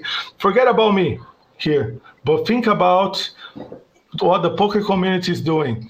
We opened the live stream, and then I had an idea. I say, like, I'm going to open the live stream. I put a comment in the chat saying, like, I pay your bill today if it's late and you're having problems during COVID. That's how I opened the live stream. Wow. I say, I'll pay you a bill up to 500, okay, if it's late and the family depends on that. Okay, people start to make donations over the stream, okay? That's amazing. By so many cases, because people needed to vote for the case that needed to be paid. There was one worse than another. It was insane. People show up on stream and say, like, I have this problem, blah, blah, blah. I have this problem, blah, blah, blah. So say, forget about that guy. This is the guy. New guy, forget about this. Always getting worse. You know what happened? We ended up paying 31 bills. Wow. On live stream yesterday. Ranging from what, up to 500? They were anywhere from like $30 or something, or yeah, what? There were a bunch like 40, 60, but there was also like some like most of them like 250, which right, being 250 you can buy food for a family for the whole month. Right. Yeah. So we got a bunch of those. And we paid a bunch of like water bills, electricity bills that were like just like due long time. That's great. Yeah, that's yeah, man, it just shows you the power of giving. I was watching something yesterday, and yeah, story of it was on a local food place, and some guy who was getting food stamps, and he had an extra $20, you know, after he had all that he needed, and he gave his, like, you know, guys on food stamps has nothing, and he gave his 20. That's like one of the volunteer workers was talking about. It's like, it's just crazy because, you know, I think, again, all of us, pretty much everyone here has a computer who's watching, or a cell phone, or, you know, is yep, able to, and it's like, it's kind of it's tricky thing because it's always like we could do more, but you try to do what you can because you realize that we are fortunate. We're playing poker. We're doing something we love for a living. We have good, you know, where we have a family. We're safe. We have shelter. All these things, and yeah, it's a tricky thing. You know, it's like tricky because you want to help, you want to do, but what's enough, or is it enough? And you know, I think it's one of those things where if everyone does a little bit, it just kind of adds up. And you see these like billionaires that people give them a hard time, like, oh, Bill Gates, or these guys only donated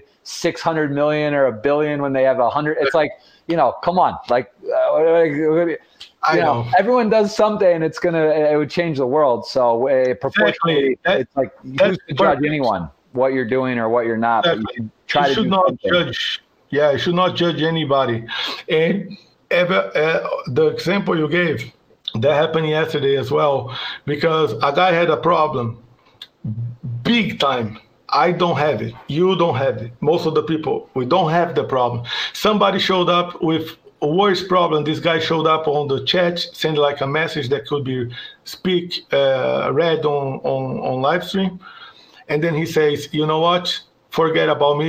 I'm going to help this other person that's more in need. The guy needed help. Then somebody showed up with a worse problem. He found money out of nowhere to help the other person.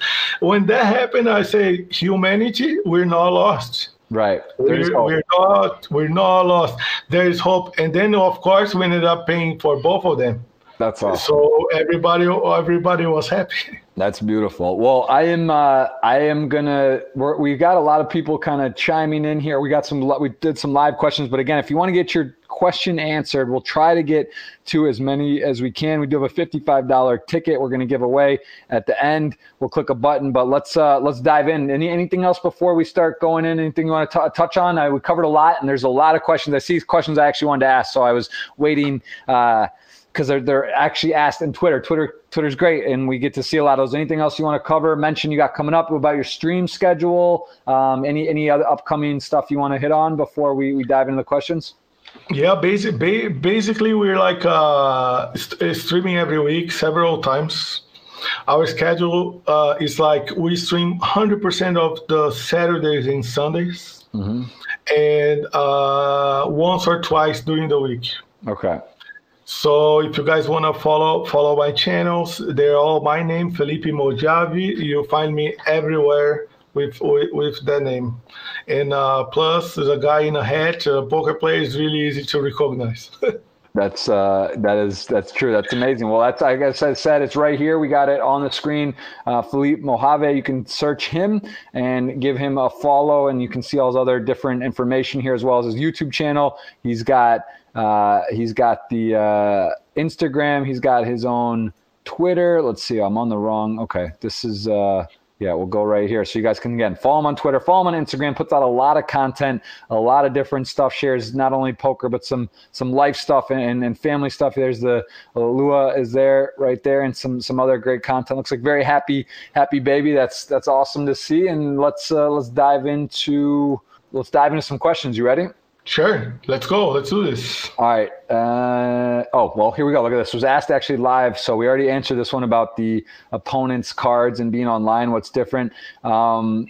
Let's try this one. Who do you think is the best player? Cash tournament, also live online. It could be 4 different players. That's an interesting way of wording. I mean, so many great players, but any ones that stand out at you? If you just had a hot take, quick second right now, who do you feel like you're just like, wow, when you see them at the tables, they're great? I would say no name. You know why? Because they're like from tracker poker players. I think there's like over 1 million tracker poker players. If you wonder like the top 1,000 poker players, you're like on a tier that's just like the best poker players in the world. So there's so much competition right now. So I cannot say that to be honest, that somebody plays better than yourself, right, or somebody plays better than the other guy. I would say like look at the rankings. If you look at the rankings, you see right now who is the best right now. That's fine. Look at the rankings. Right. These are the people putting the effort. These are the people making the volume and getting there. These are the best people for me right now. Maybe you can say like, oh, Jeff plays better than the guy which is in the top rank. If that's your choice. Right, if that's your choice and that you believe, but it is pretty ambiguous. It's very tough to say these answers on stuff, especially now where there's not really live stuff happening. Stuff's been paused. Some rankings aren't tracked on Party Poker. They're real names, and you don't really know sometimes about people. That's right. What I mean. Sometimes like you don't know how much I study the game, how much I understand the game if you don't talk about the game with me, or something like that. So I know that online nowadays. It's super tough competition. Super tough competition. I mean, and that you cannot name 4 players and be like fair. I can say favorite players. Right. Right. Favorite players. I'm with you. These are very common questions. It's difficult. I like that answer because there is tiers, and I think at some level it's like you're talking about. It's not really like basketball or football and like MVP voting. So it's just like it's a little. And there's more like sections or at a certain level. It's like it's hard to really differentiate. And plus in poker, you can put everybody on a big bowl of winners. If you're a winner poker player, what more can you wish for? What more can you want? For me, I just want to be a winner player and live this life until I die. That's all. I don't want to be, seriously, I don't want to be better than anybody. I don't want to be recognized as better than any poker player. If somebody shows up on my stream and say, like, that player plays better than you, I say, who is that? The guy is Jeff Rose. Yes, he plays better than me. Congratulations, Jeff Rose, you're a killer. Congratulations, keep going. I don't care. Yeah. I just want to play my game. I just want to be better than I was and make a living out of poker. I'm happy. If I pay my bills, make my living out of poker, keep going, that's my goal.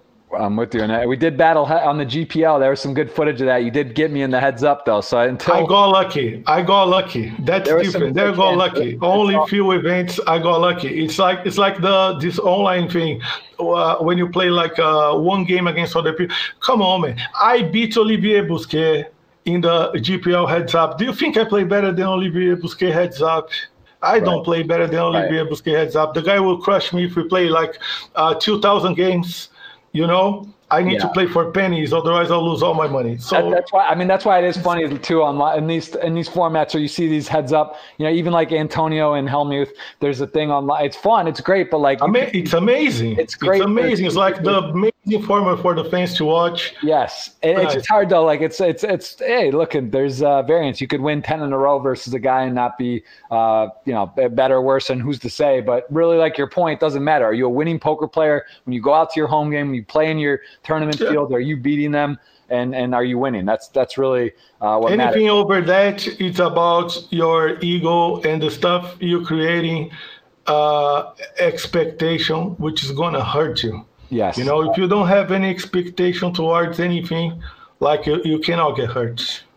Exactly. And here we are. So we have a question. Are you currently married or dating someone? We've covered this. We know that. If so, what does your significant other think of you playing poker for a living? Yeah, she is happy about that. She also does that. She supports it. Yeah. So I think, I don't think you could say that Natalie's. Let me tell you one thing to be fair here.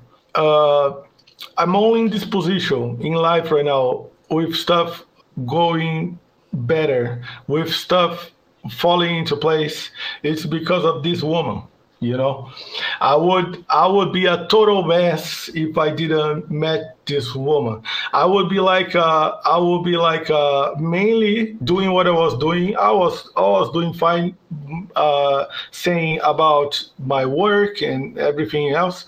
But like the life shift, things that matter, and the focus and everything. I learned so much from her every day. And my life changed big time because of her. I can assume, and I can be 100% right about this, that I wouldn't be fulfilled in life. I wouldn't be happy in life if I didn't meet this woman. She's just like the best person I know. That's amazing. And tell me, we kind of covered this, but I want to go over to a bit more your schedule. So you're in Europe. The schedule, let's say it starts around 2 p.m. Eastern is sort of the prime. That's like when the main events sort of start across the sites generally. Like, let's just take a Sunday. So that's already like, 8 p.m. your time. You have, you stream, you're playing these, like last Sunday. What time are you finishing? Give me a little bit of a look at your day when you stream, because now you're finishing at like 5 a.m. or 3 It really depends, yes. Sometimes, as we spoke about the number of tables, sometimes if there are like big events or some nice events to be played late, I just start a little late. Mm-hmm. Sometimes when I feel like grinding, I told you I made a setup for like 10 tables with the live hand viewer. So sometimes I start at the Chinese time, which is very early for me on GG, because of the nice events they have at the Chinese time. So I just play a bunch of events throughout the day. And sometimes we do a 17, 18-hour stream. But it's fine. But most of the time I'm starting the stream by like 7 p.m. and going until very, very, very late. Wow. Yeah, it's pretty crazy. So it's hard work, man. You know what? You know better than me. Streaming is consuming.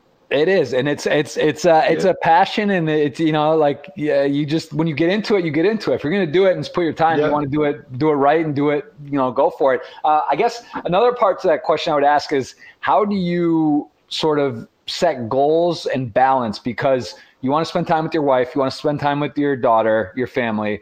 You stream. You're also very much in a business. You do coaching. You have a new website you're putting up. You're doing some stuff with that. You've got you manage relationships. You do business deals. You get sponsorships. So like you got a lot. How do you sort of find yourself time wise? Like how do you find balance to do everything? Because that's something I've struggled and kind of always learned. And sort of it's easy for one to get out of equilibrium very quickly if you're not paying attention to it. So how do you sort of manage that? I have my health fitness coach and nutritional coach as well in my ass. The guy hates me right now. It's like I try to pretend. I don't even try to pretend that I got this figured out, right? Because I don't. It's sometimes it's like my stream goes far. Like for instance, I'm gonna go on Monday. My training is early, right?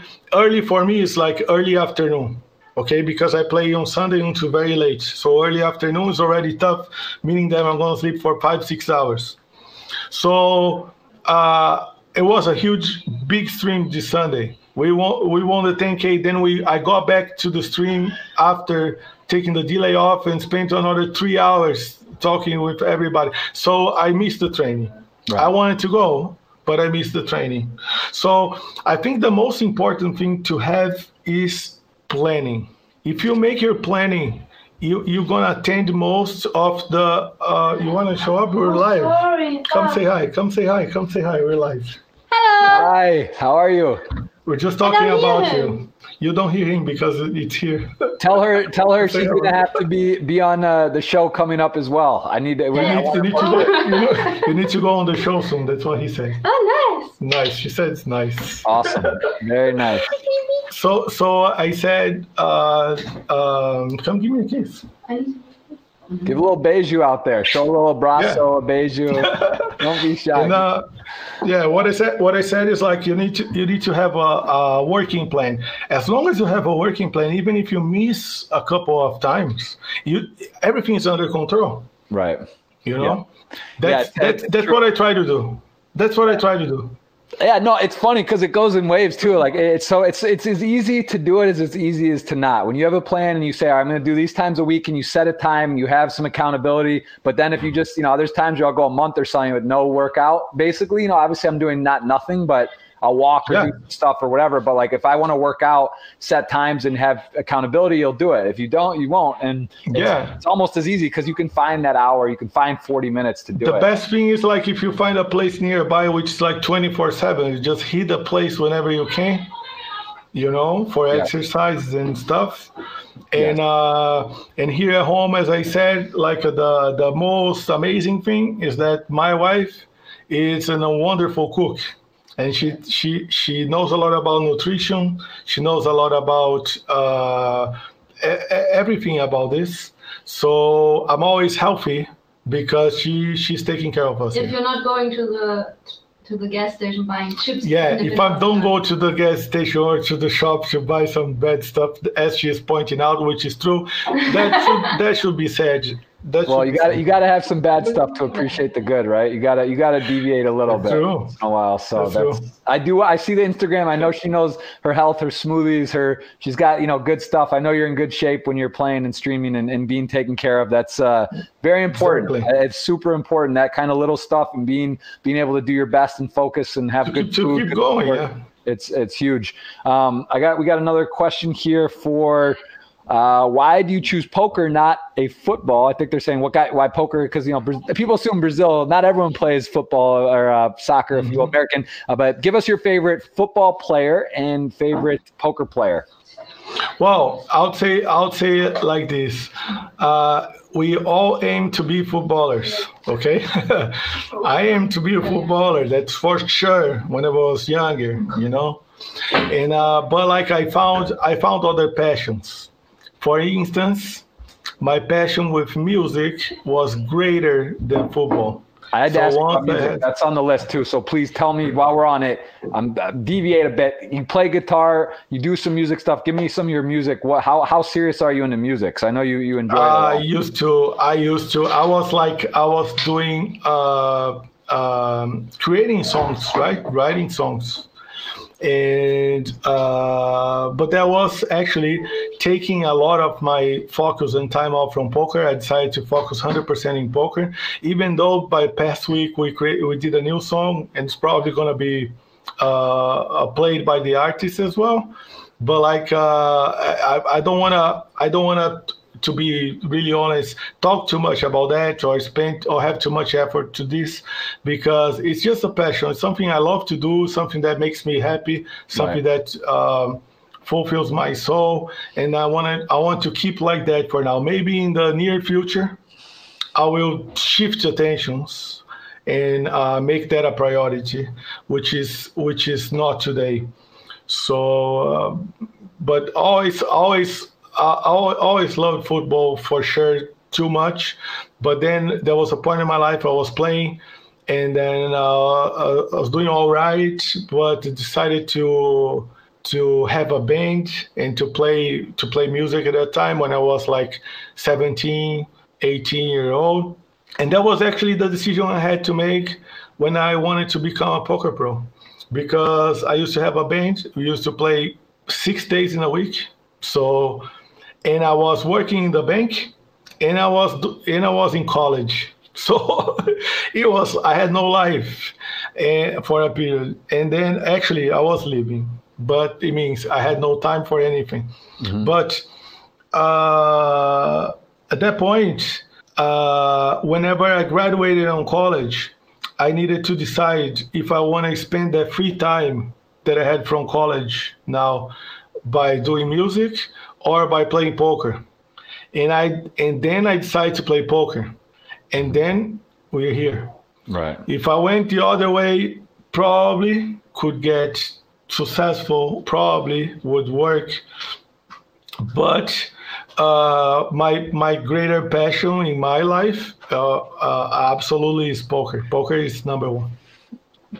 I love it. Give me your, just off the top of your head, favorite football player, favorite poker player. Again, not best poker player, but one, growing up or you saw on TV or you watched or you just really liked the way they, whatever that means to you. All right. I would say that my favorite football player from all time is Cristiano Ronaldo. Okay. That's my favorite player. And I think he's a very inspirational guy and a killer football player.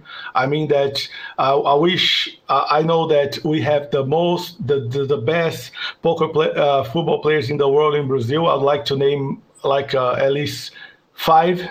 Right, but the person that touches me more, I think it's Cristiano. So I have to say this.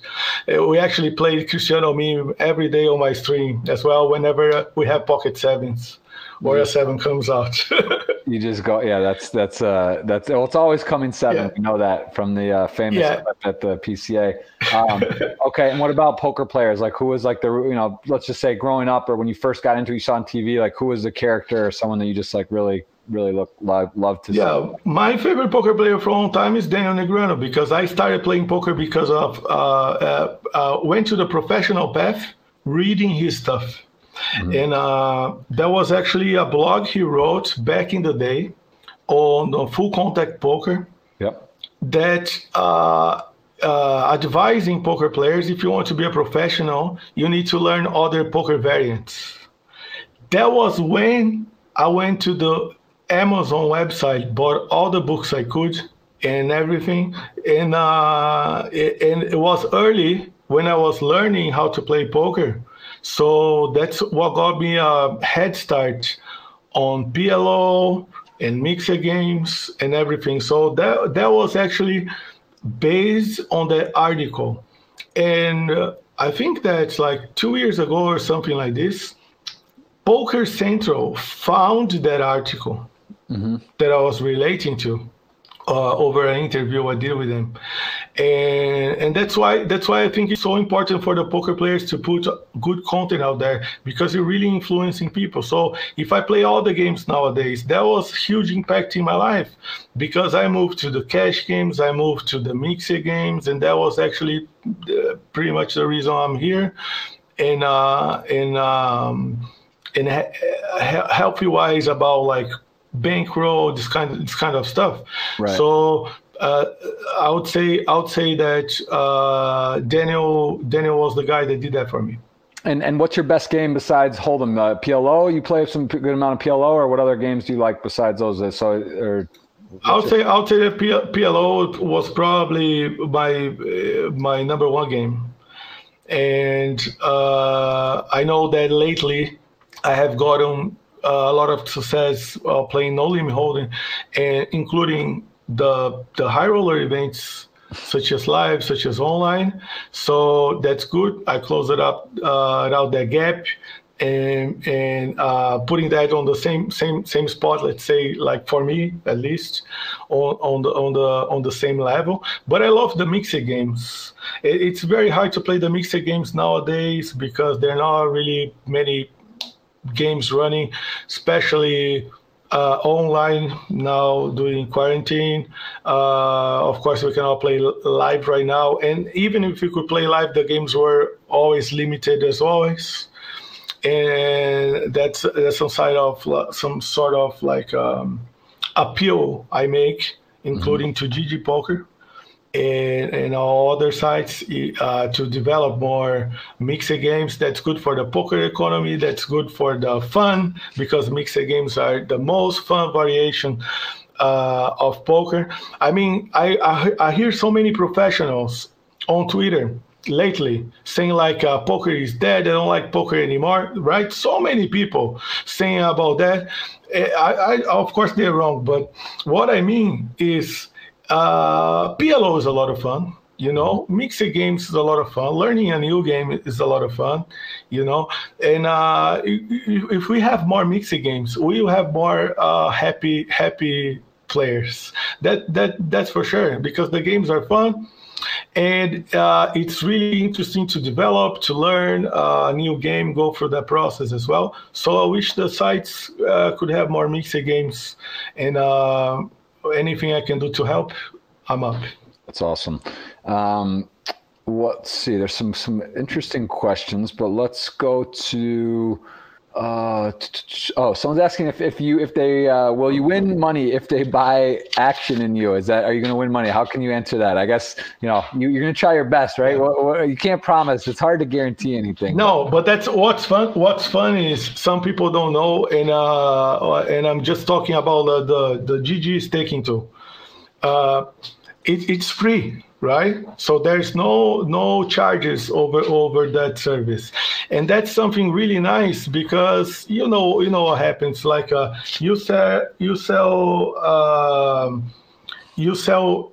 shares, sometimes to people you know, sometimes to people you don't know, and right. Sometimes you don't get paid. Sometimes people say they're gonna send that to you, they don't. And it's a mess most of the time. Just say the truth. Yeah. And so whenever you can do that online, and people needs to pay you in advance, you have the money to buy into the tournaments. This is so nice, because the flow, it works perfectly. So only for that, it's an amazing tool. And second of all, I always pick this on my poker stream.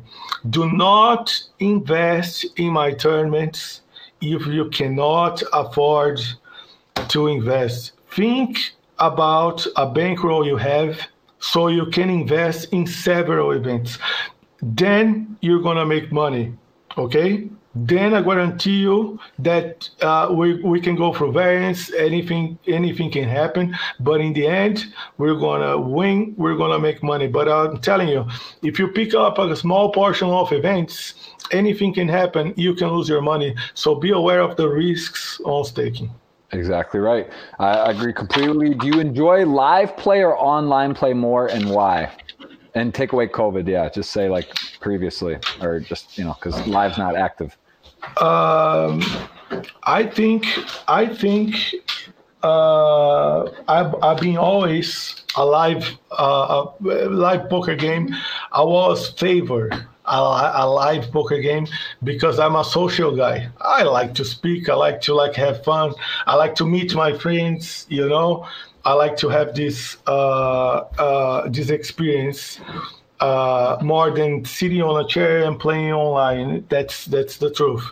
But I rediscovered my love for online poker big time now, and especially with the live streams where I feel like I'm live and I'm the same place with all these people. So nowadays I have no preference. My preference was in the past to play live, and now I love both just as the same. Especially now there's like a Snapcam, you can send a video on the table as well. That's very fun, and you can actually have other people on stream if you want, right? So, several people. So that closes the gap, and nowadays I love both the same. I think it is hard to say. It's really hard because live's so unique and fun, but it's hard if you're streaming on Twitch. If you're a streamer, I think it's almost mandatory. Like no matter what, no matter how much you love live, how can you not? The interaction, the engagement, multiple tables, Absolutely. your home. As a dad as well, because now it's hard to you talk about playing live poker. You're talking about minimum driving. 4 minutes. Then there's the minimum is driving. Then there's flights or travel, hotel. Like now it's. Yeah, I don't see how there can be. Let's. I know. Exactly. I understand that, and I just had to say that I love the live environment so much. That to be honest and say that the online game is giving me the same emotions, the same experience right now. It's a huge thing. Yes. It's a huge thing. So that I wouldn't be playing online if I were in streaming right now, because and that's the community has like 100% of the. I wouldn't be streaming. I wouldn't be playing online poker if I weren't streaming. So they have the biggest part on this. So I wouldn't be, to be honest, I wouldn't be like here online playing at home if I had a choice to play online. But if I'm streaming and I'm with them, yes, I'm up to do this. I'm up to do this. Do you have time for one or two more? You got to roll. I have no. I have time. I was talking to my wife about something else. I have all the time in the world. Okay, great. Well, let's do a few more because there are some great questions here. I love it. Best motivational song for you? Is there a song you love, or you always play on stream, or if you just kind of want to get in the zone? What do you go with? We have a lot of songs, a lot of beams in our live stream. Actually, we have a song. We love Bob Marley, right? Okay. As a figure, as an inspirational figure, and we have a song that I say that Bob Marley wrote for me. Okay. Okay. What's that speaks to you? It's called Jamming, right? Of course. So it's a very beautiful, very nice and good vibe song. And when Bob Marley says jamming in Portuguese, it seems like he's saying Mojave. Saying Mojave, you say like jamming. It seems like he was picking my name. That's beautiful. All right, so every time we are on a run, we play the jamming song. We put the Bob Marley emoji in the chat. That's awesome. Jamming. and so that's one of our favorite songs. And the second one, it's a Brazilian samba song that every time we hit the final table, we play the song. Every time we hit the final table and we cash, we play the song. And it's a song about overcoming hard, difficult situations and having God as number one in your life.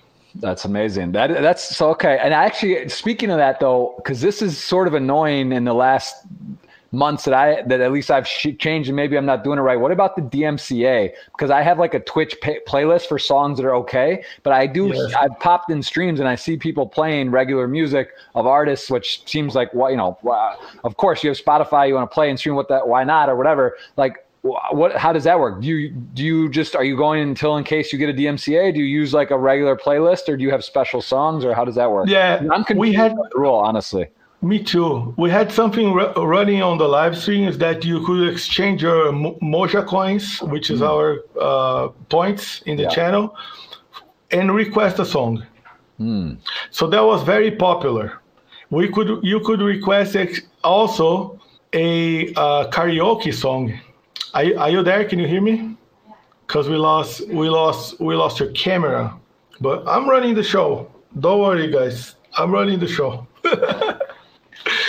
So I think Jeff is gonna come back real soon. The boss is gonna be back real soon. So we had this. I'm just gonna keep going. We had this situation with you could ask for a karaoke song, so I could sing.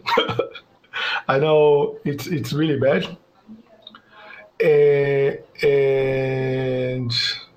string cut. Jeff told me string's cut, so it's coming back.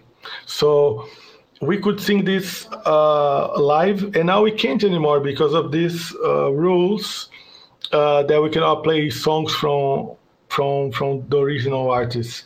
So Jeff is back. I think we're back. I lost. Nice.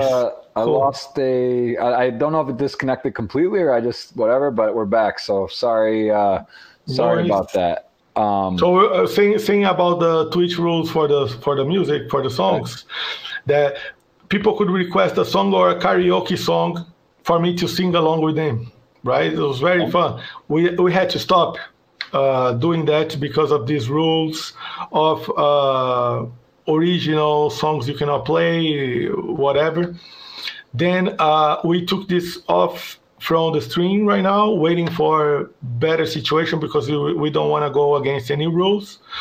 And we're mostly playing the remixes of the songs, which are fine because they come from other independent artists.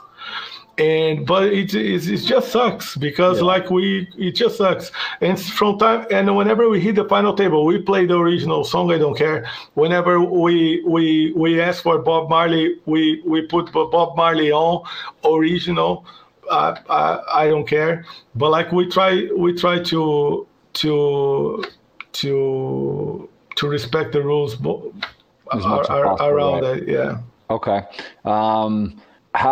Some good questions. You did kind of cover how did you get your bankroll. You started playing cash games, right? That's sort of you built it. Personal life, we asked about that. How do you balance? What do you believe you would be doing if you were not playing poker? I always like to ask this to the poker. Yeah, if I weren't playing poker, I would probably be still in the financial markets. I graduated and specialized in finance.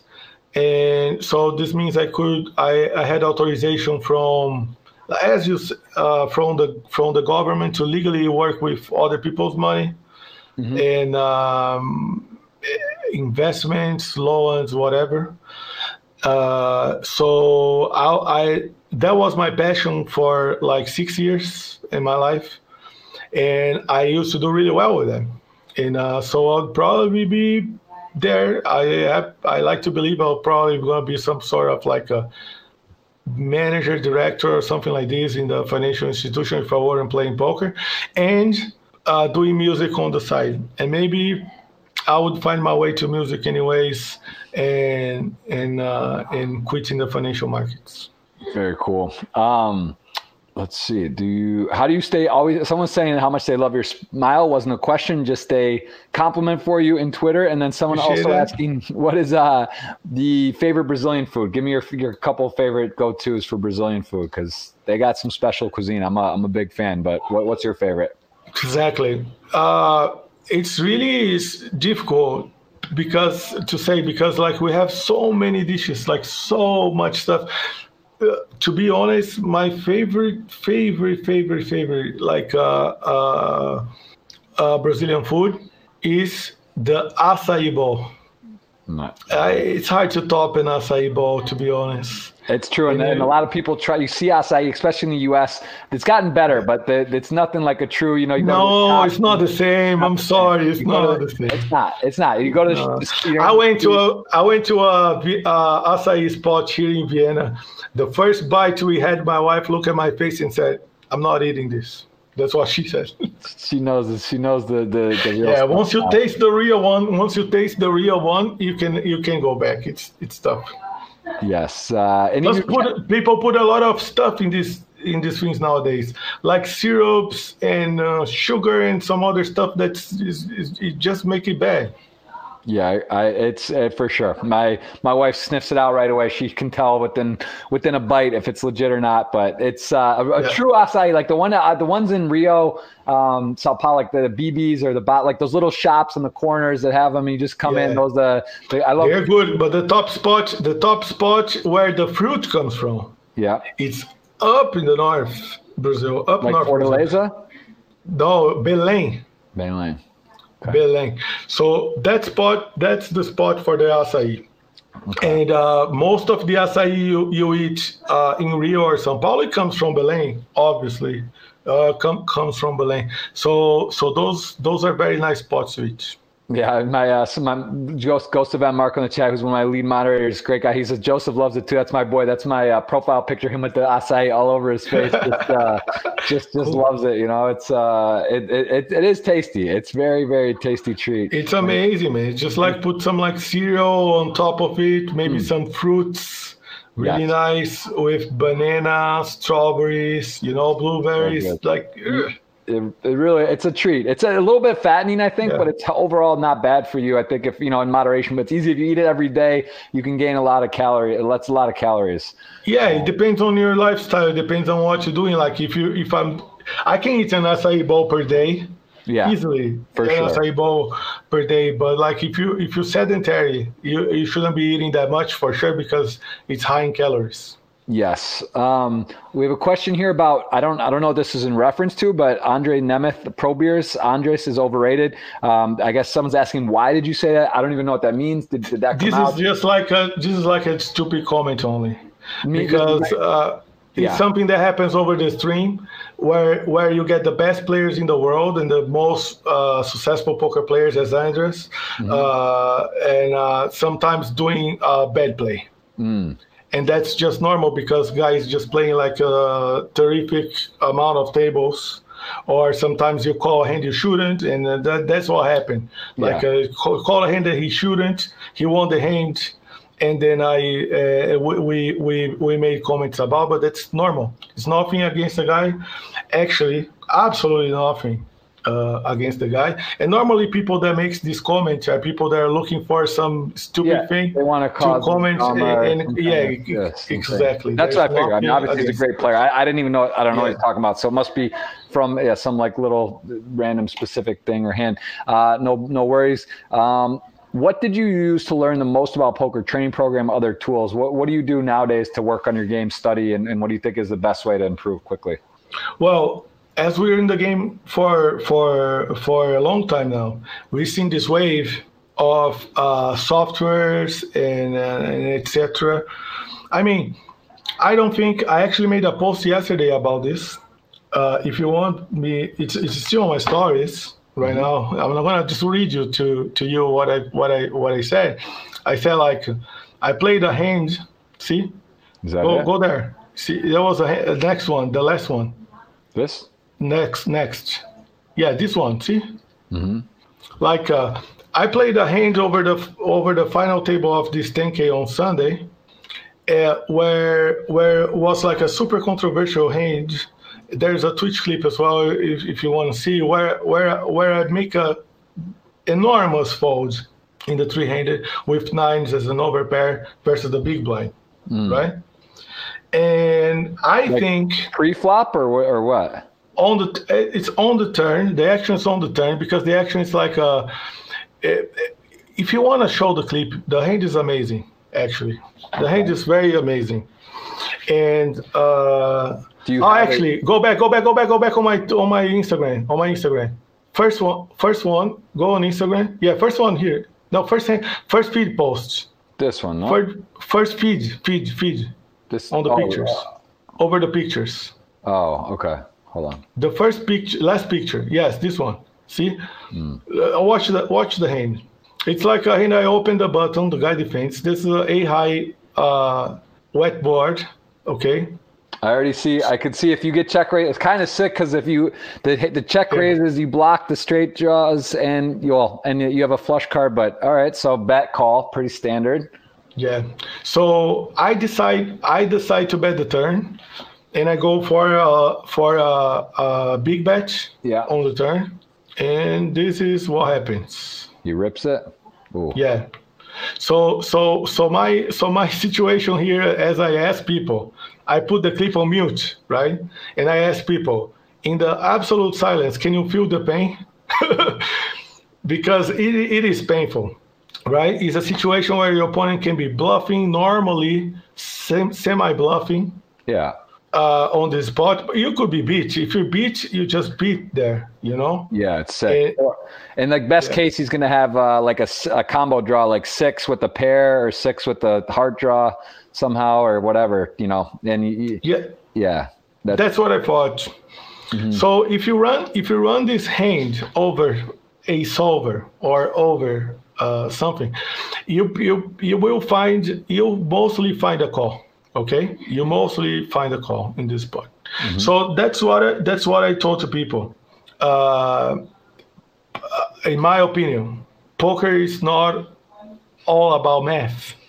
Okay, so I think that poker is half the way through math and half the way through human beings. You know, and adaptation and knowing what your opponent is doing. You know, sometimes you don't even take the most profit line. Yeah, exploitatively. There's a ton of stuff there. It's tricky. It's not so easy. That's actually a perfect example of where you're like, man, I wish I wasn't live because let's say you're going to fold, you have the reasons to fold. The guy's going to just be a little more normally weighted towards value than whatever. But you just know you're going to get just crushed. The chat's going to lose their shit. So you got to sit there and finish out a tournament while people are going nuts, like you're so tight or this or that, when like in reality it doesn't matter. And luckily you win. So it's like, all right, that's everyone looking at. You know, if you get third, you're going to think like that. You're going to have to deal with that. Whether or not it was right or not, you're going to have to hear it really big time. When you win, you're a genius. So that's good, but it's very tough. There's definitely times where I've been in spots where like and I've made huge folds. I've checked back nut flushes when guys have had straight flushes, or I've checked back top boat where someone had a straight flush, and it look, and because when you're wrong, you look so I've done that too. Exactly. But when you're right, you're like a genius, and if you just believe it, you believe it. But like, it's funny because it's difficult. There is that added pressure and stress on Twitch. I say that on stream like this. This hand, if I'm right, you guys gonna say I'm the best poker player in the world.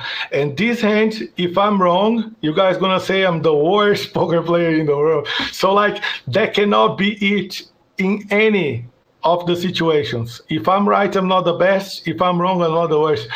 Because that's just another poker hand from millions of poker hands I'm playing. Right. So as a consistent good player, that's what's gonna take me there. But that hand was very controversial, where people were saying, you see, even the voting, people opted for the call, most of it. Pretty split, but yeah. Pretty split, most of it. During the live stream, there were more callers there, but it actually doesn't matter because I'm following my beliefs.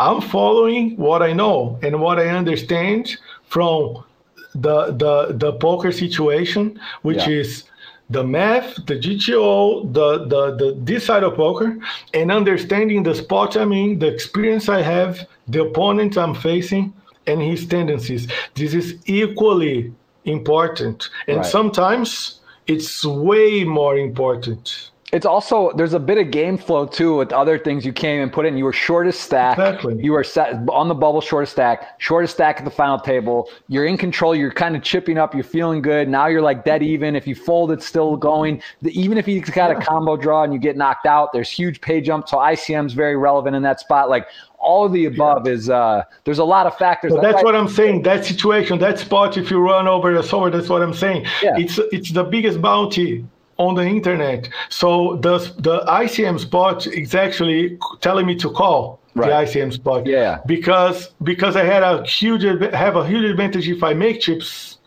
and I can bust the guy that has way more bounties than me, where the prize pool it has flattened out on the top three because we're three-handed. For the bounty. So that's what I'm saying. If I go for the GTO kind of play, exactly.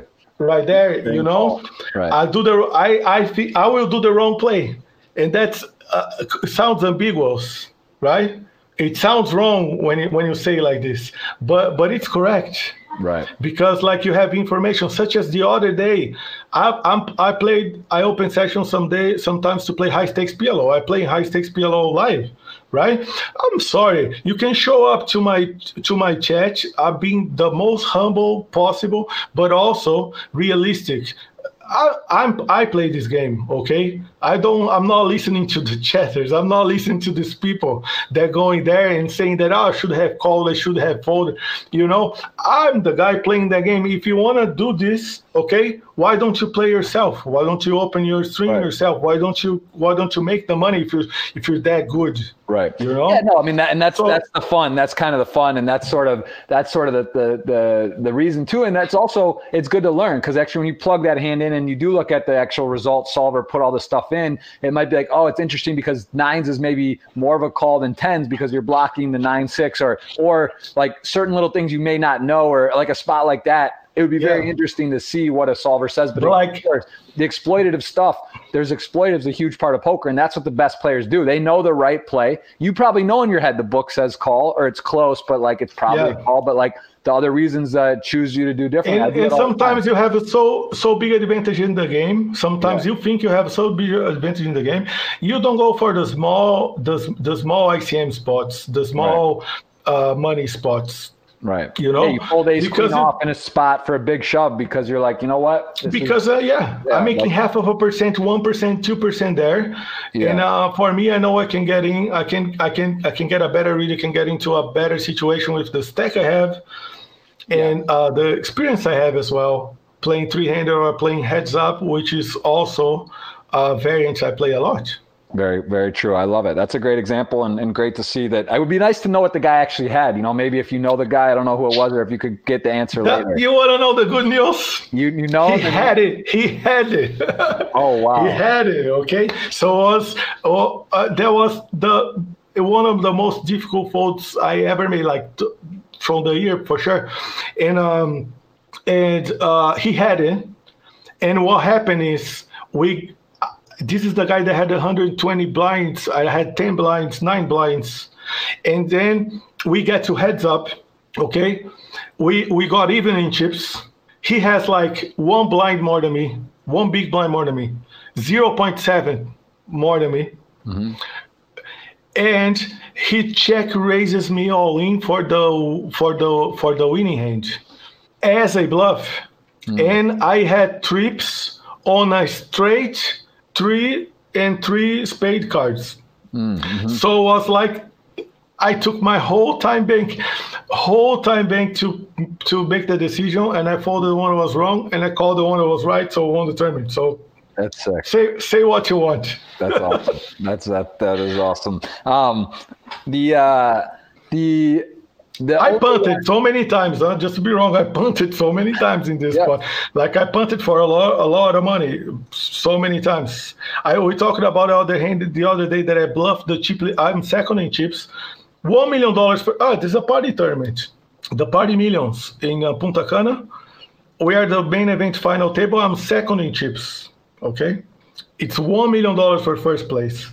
I'm second in chips, and I suddenly had the idea I'm gonna bluff the chip leader. Mm-hmm. No, it didn't work that well for me, you know. I've done it too. I've done uncharacteristic things like that too. Okay. It's like you want to make a move, you're whatever. I have horror stories, like one that I'll never forget.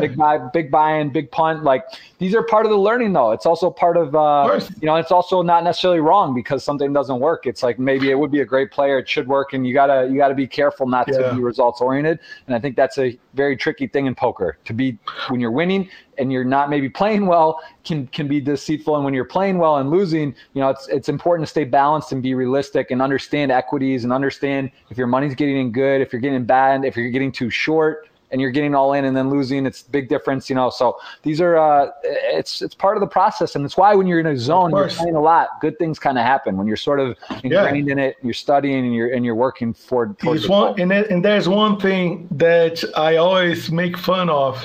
It's like people that show up on stream, like the chat pros, as we say, the chat pros. Mm-hmm. They always have a funny thing to say, which is a word, and this word is never. They love the never word so much. Like you in a spot. Oh, look what happened the other day. We're playing a hand. I have like ace high on the river. A ridiculous spot to call ace high. I take my time and I'm reading the chat. People are saying he has never a bluff here. Never. Right. All the time, the words never. And I think it's a good call. That call, I'm going for the GTO freaking spot. I think it's good if I win. I calculate I had like whatever, 1.5 under, whatever. And I mean, that was after, obviously. And I thought at the moment, that was an advantageous spot for me anyways. And I wanted to take the risk. If I make the chips, I'm going to win the tournament, whatever. And against all the people saying never, I made a call and I was right. Right. So people that put never also in the situation, they don't understand how poker works. You just need to cut that word off if you want to be a good poker player, because we play probabilities. There's always a probability your opponent's going to have or not going to have. Right. The never word, you just need to cut off. Yes, that's a good thing. I think in general in life, right? Like nothing 0 or 100, literally, like nothing is 0 or 100% at any moment. So that's a good way to sort of, think about things and definitely in poker. All right, let's take a couple more here. Do you believe in luck? It's a tough question because the answer is yes and no. So the answer no first. I don't believe in luck because poker is a game of probability, which means that you can get unlucky as much as possible, for a period of time. If you're a good player, after 10 years, you're a winner, right? So there's luck in the short term for everything. There's luck in the short term for everything. Like if you watch a soccer game, the worst team is going to beat the best team a good portion of the time. Right. A good portion of the time. Well, but they play against each other. Leicester City was 5,000-1 to win the Premiership. That means in 5,000 years absolutely. They only win one time, they're saying. How can you call that? How can you say that? So how can you call those people lucky? Those people work their ass off to win the championship. How can you take the merit of a person, that gets there and say that the person is lucky, You never look at the other side. This is disrespectful to get started, So I do not believe in such thing as luck, to be honest. I think that people get what they deserve. And if you don't get this now and you think you deserve, you just got to be resilient and keep going. Then you're going to make it. Then you're going to get there. Yeah. But in the short term, anything could be going anyway. In the short term. So it's just like I make a comparison in my training of winning a poker hand, then hitting a free kick, a penalty kick. Mm-hmm. I think there's more luck involved if you want to talk about luck, okay? In a free kick and a penalty kick, than playing winning a poker hand most of the time, because your probability will be higher of making that successful than the soccer player to score the penalty kick, right? Like to just say, like, by the way, you're all in with aces and you know that your random equity, it's like 85%, right, of winning with that hand. What's the percentage of a guy scoring a penalty kick? Is probably the best player in the world is probably going to score what, 75% of them? Maybe like 85, but I think it depends. Like a penalty kick, the best players, yeah. We looked into it. Yeah. We have all the stats, you know. Is it 75% of penalty kicks? 3 out of 4? Yeah, somewhere around this. But that's not the best player. That's the average, maybe, a penalty kick. Exactly. Not like Ronaldo or Neymar or Messi are going to probably score 9 out of 10, but. Yeah. I mean. But you're right. I get what you're saying. It's equatable. It's equatable. Like it's not. That's what I mean. So if you look at other sports, that's why I think poker is a sport. Actually, poker should be the mother of sports. Should be on top of the sports, because it actually mixes up everything you need to master. You know, right. Like how can I make streams and play poker every freaking day for like 2 months if I'm not in shape? I bet nobody can do that if you're out of shape. I bet nobody can do that successfully if you're out of shape. So why not the physical sport as well? If you choose to play those long hours, the physical sports, you know. Right. Yeah. That's a great point. I think. I mean, to me, that's why poker is such a metaphor of life and everything. It really, you can equate and take so many lessons in situations, and it helps you understand statistics, odds, chance, dealing with lows, dealing with highs. Like it's just so many great things that poker does. The probability of losing, it's what people call luck in the game. And there's always a probability of losing. So, you know, if you're getting 5 times with faces in the same tournament, you're gonna bust 1 time. You're gonna lose 1 time at least. You know, that's what math says. So when you lose the hand, you're not unlucky. You know, but I try to give that information away the best as I can for people that are studying the game. You know, so they can keep going, they can keep having fun with the game. They don't think that the world is against them. Most of the people, they think the world is against them. They cannot win because they're unlucky. And when you go look at the stats of somebody you train, that happened to me the other day. The guy said, I cannot win my aces. When I run the stats, the guy is over the average winning with aces. So I say, yeah, it's very mental, and that does bring to an important question here, and we'll do one more after this. But it says, GG Philippe, how do you manage tilt? Do you ever tilt? You look so happy all the time. So that's a great compliment. That's great feedback for you. That's the goal, to be that way and to give that off. But how do you deal with it? Because there are times, and on Twitch you can't run away. You're there, you're losing every all-in, you're down seven buy-ins for the day, you got 1 screen left and it's the smallest buy-in, and you're sitting there and you got to just sit and smile and play your best. How do you deal with that? And then how do you kind of manage tilt and when things aren't going well? Well, I'm human as a human can be, okay? And also Brazilian, which means like I'm double human, if you know what I mean. So I'm pretty okay with my feelings inside. Mm-hmm. This means that if I understand what I'm doing, whatever I put out, it doesn't mean anything, because inside I know what's happening. You know, so if I complain about a bad beat, if I talk shit about something, you know, inside I have this figured out.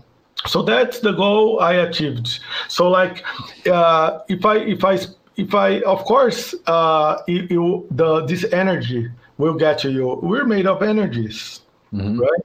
So if you're in a bad, if you're having like a bad week, and you open a session is not going your way, you're more likely to tilt somehow. You know, some people, they lose their minds, or they like to speak or talk trash about other people, like Phil Hellmuth style, or whatever, right? It's just part of who they are. I think that the most important thing you need to understand about tilt is understand about what you're doing and understand who you are. So if you have that combo going, there's never a tilt because Right. you just put stuff out, which is very important to put stuff out and being genuine. I think that that's what I do for not tilting because it makes me reset really fast for the next situation that's coming. So instead of denying, I put it out, I talk about it, I say I'm happy about it and whatever. And I just be myself. That makes me refocus real quick for the next challenge. And that's what makes me a consistent player. Right. And do you give me to sort of the last question I want to ask you about preparation for live and online. So give me a look during, let's just take a Twitch stream day. Obviously every day isn't going to be the same with life. Things happen, in a dream world, you wake up, you have a routine, but like, give me a little bit of a preparation for talk me through, like, do you go through the lobbies, look at what you're going to play for the day? Do you have your food set out breaks? Do you try to go to the gym before? Like, what's your ideal? Give me your ideal Twitch stream sort of preparation and mindset going in. Every end of stream, when we're offline, we plan the next days, every day. So every day we come in, we already prepared the day. We know how our schedule will look like. We're probably registered to those events already. And I know exactly how much time I'm going to have to do my exercises, to study, to take care of my daughter, to do stuff I need to do, to attend other people, to coach, to whatever. So I think that I call this a mini routine. And Right. this is something I like to, it's one of the first things I say over my training, over my coaching, for people to have mini routines, which means they always know what to attack. They always know what's happening, what's going on. They're always in control of things. So for instance, today I knew I was going to be here with you on the podcast. So I cleared my schedule because I knew the talk was going to be so good, so nice. And then I don't want to interrupt this. So I have nothing coming after this. So if I had something like after this, like with a time schedule, that would be bad. Yeah. Okay, for me. So, but as the same thing as when I'm playing, when I'm gonna play, I don't put an end to it. I don't put a finish line for it. Because if I think I'm doing well, I'm gonna keep my cash game session. I'm gonna keep my tournament session. I think I'm gonna go further. I don't want to limit myself. Exactly. It's tricky. I think that's a great point too about live and things too, because if you start planning, or I know a lot of people will book a ticket and they're like, all right, the tournament starts Monday or whatever. Maybe it starts Friday, and then I'll book a ticket for Monday morning or for Sunday. And if I'm still in, I'll change it. But like, so there's sort of that subconscious, like you might have like 15, and I've done it. I've done it in big spots. I have stuff I'm not even proud of where it's like, I know I have another event or something kind of going on. And I'm like, all right, you know what? Here, instead of like min raising ace jack for 17 blinds under the gun with 17 left in a WPT, I'm going to rip it or something where like I wouldn't maybe normally do it, but I know that there's another some. And so it's like subconsciously you're not completely there. And it's very difficult to overcome or to make that work when you're not fully committed present to or at a tournament. You start looking at other side events. All right, well, I'm playing the main. What's today at 4:00? There's this. Well, I like PLO. I'll play a little crazy. Like this is, and I think like so many people do it. It's just so crazy. I think that especially the pros. Yes. It takes anything that you spending your energy on your subconscious. Okay. It takes from your body. This is like science. Okay. Mm-hmm. It's science. So I've studied a lot lately about hypnotherapy. I went to a course. I actually a hypnotherapist myself nowadays, so I can attend people and everything. I wanted to go through that so I could understand better, put inside my game, put inside my life, so I can see if that works for me, so I can help other people as well. I attend some people with hypnotherapy nowadays, or not an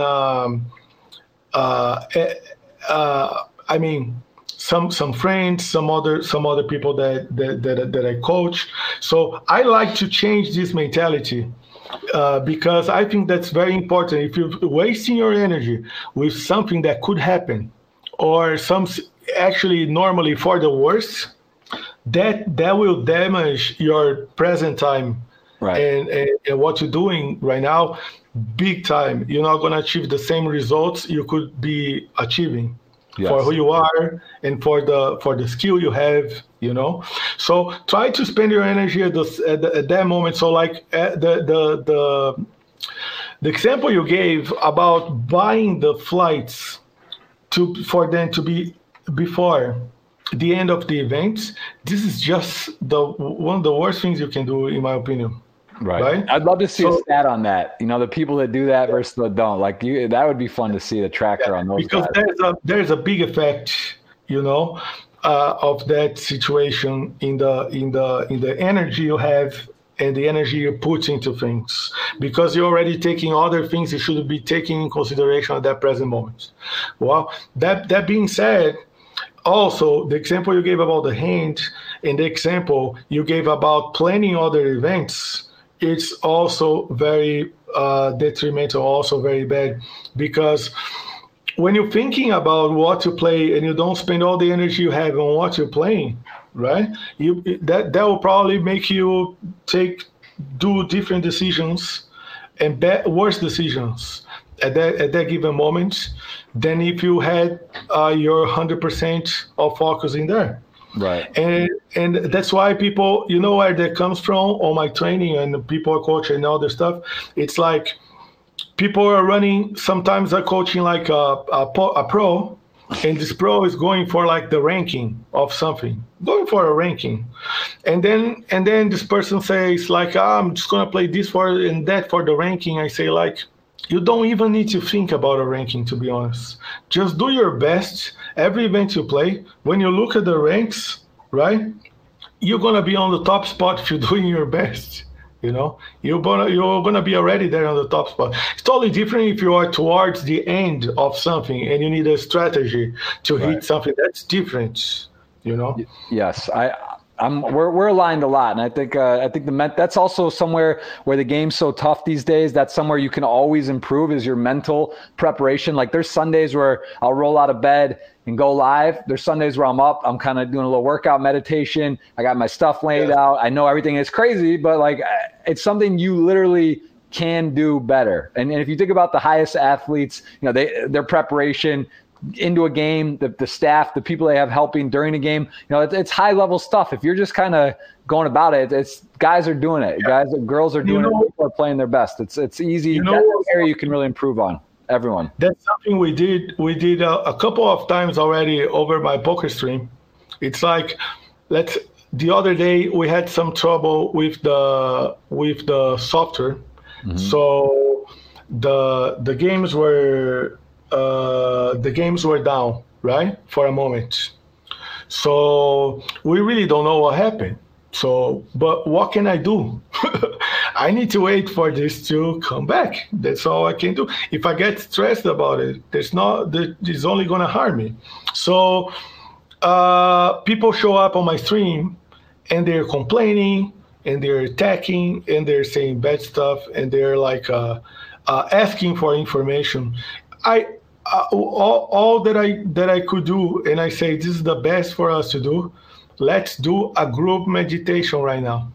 We just did a group meditation over the stream, mm-hmm. And whenever the situation was back, we're in place. We're ready to play. We're not stressed. No, we're not gonna punch. Right. We're not gonna. You know what I mean. It's also something like when you take a bad beat, let's just say ace king to ace queen, you're in a tournament, it's all in, it's pretty standard. It looks so dramatic, but it's 70, through whatever percent, 73, 27, it's 70, 30. That stuff's going to happen. It's like, I think a nice way is if you have like an emote or a thing where it's based like the chat acknowledges like, look, you got unlucky. You're playing well, shake it off. If it's like you start going, you want to play the replay, you want to talk about it, you're like getting upset or like, man, and then all of a sudden it can really unwind things. And like, if you just take it in a way where it's like, all right, it's part of the game. I'm going to get lucky today too. Let's move on. And people react well to that. They see that. They're like, wow, he handled that really well. Like, that's good. I'd like to do that. Instead of people tell bad beat stories and like all this negative kind of energy. It's like, if you can be a net positive, I think they really do. It goes a long way because people get to see how people react, and people want to see you. Some people want to see you unwind and lose it and throw a tantrum, and other people are like, wow, that's great. And I wish I could do that. And I will do that. So, you have a opportunity to sort of be a great example for people. And that's probably very underrated, but it's so important for people to see that when you have that kind of behavior, because you're going to impact so many people watching your stream. And when you have that good of behavior, you teach them, you know, you show people how it's done and how they should be taking that situation in consideration. So as that's what I tell people about idols and sports in general. I mean, most of the people, the footballers I like, right?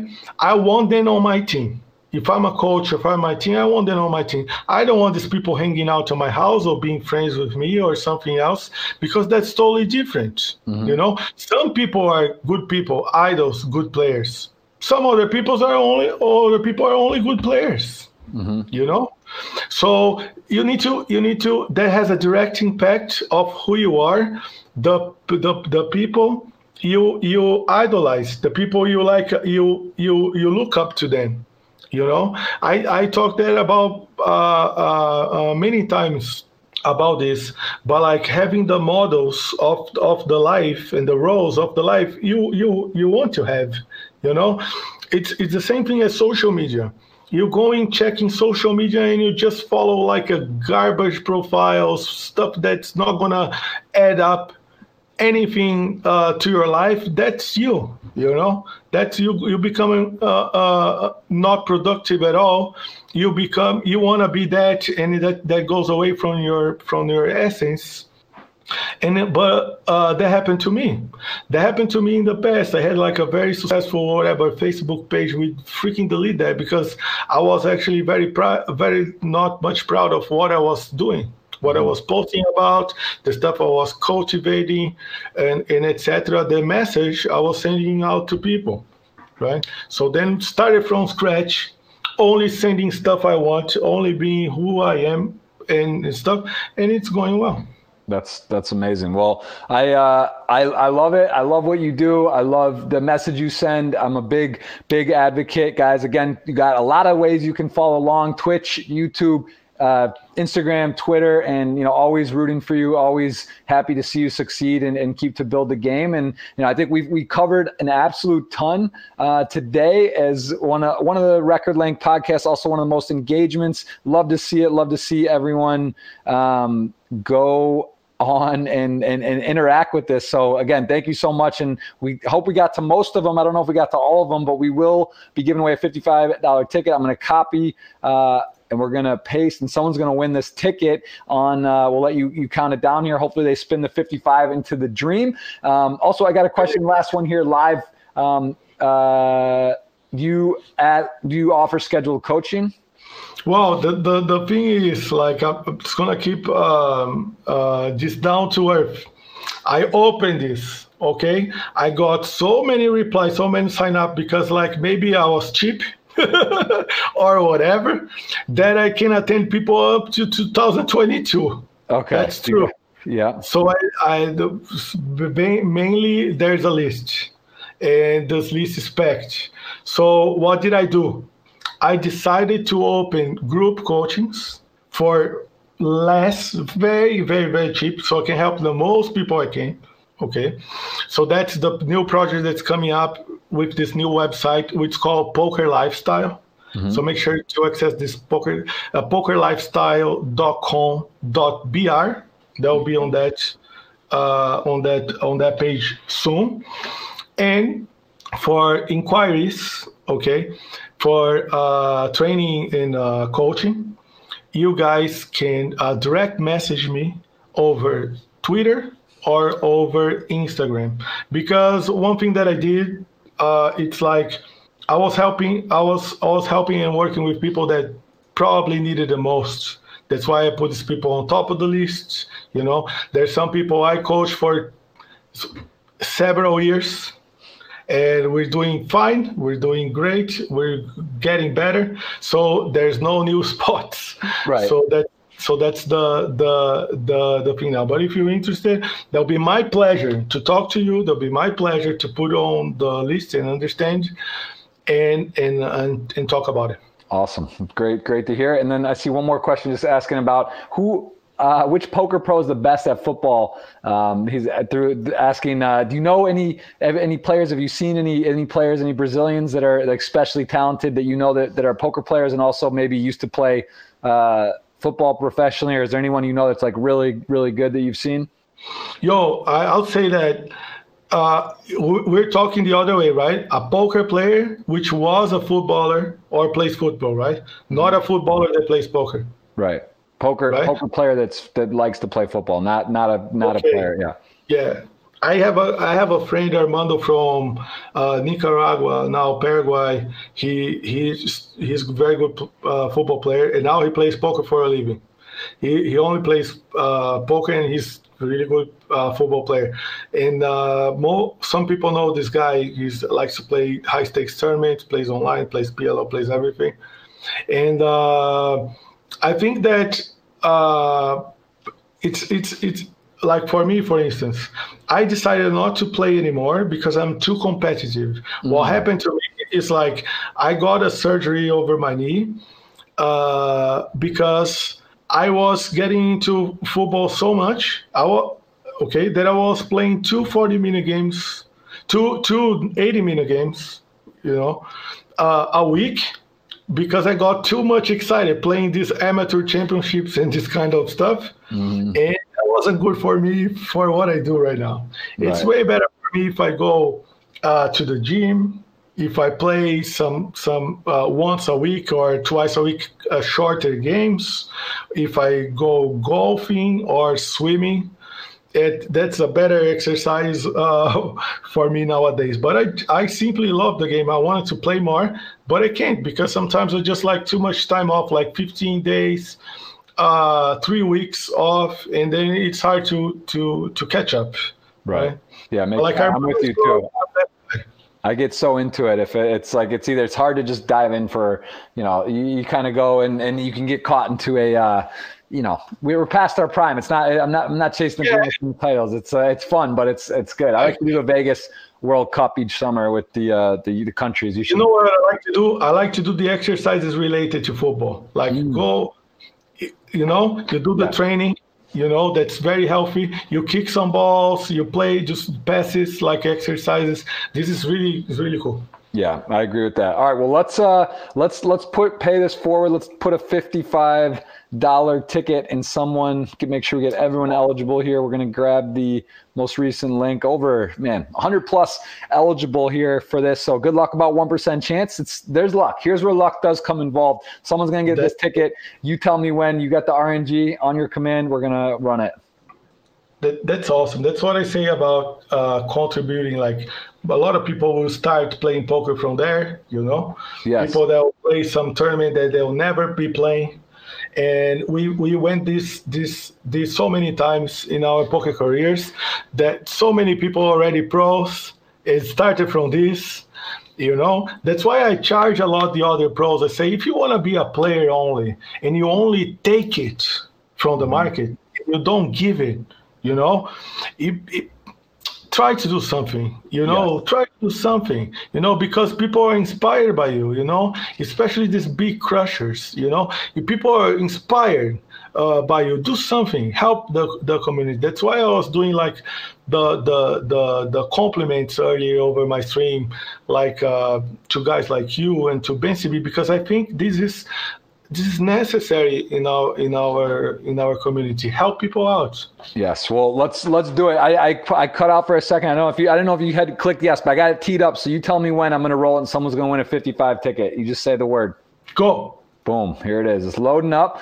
A lot of people. It's got to populate. Let's see who gets it. Been some new winners recently. Let's see who that's going to be. And ultimately, again, and there's not a lot of people that I think it's unique as well. What you do, myself, and this is that a lot of the guys on Twitch that have had success are, oh, here it goes. Let's see who it is first before we go. We got Roland won. Let's see if it's I don't think they've won before. Yep, they haven't. So we'll make sure we message them. Congrats to him. We'll get the winner here. I'm gonna get the info. But I was gonna say, not a lot of people have the experience where you have over 2.6 million in live tournament earnings. There's not a lot of people that have millions of dollars in live earnings that are also streaming consistently. And I think that's nice that you bring that both arenas. You see some of the top streamers, they may not have more than 50 or 100K or 20K in live earnings, which isn't not a big deal. But when you kind of have that versatility, you get to really, not only people ask you, what's it like to play live, or I'm going to play live, give me, you can really speak on it. And that's I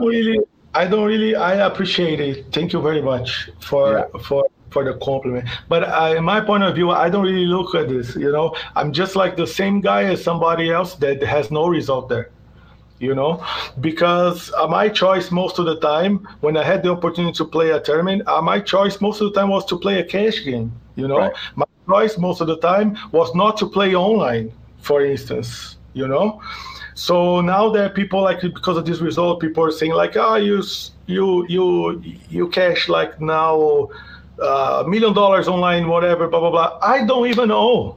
I don't even know. I just know because there's something like whatever on GG, you click, there's number that shows up or whatever you cash.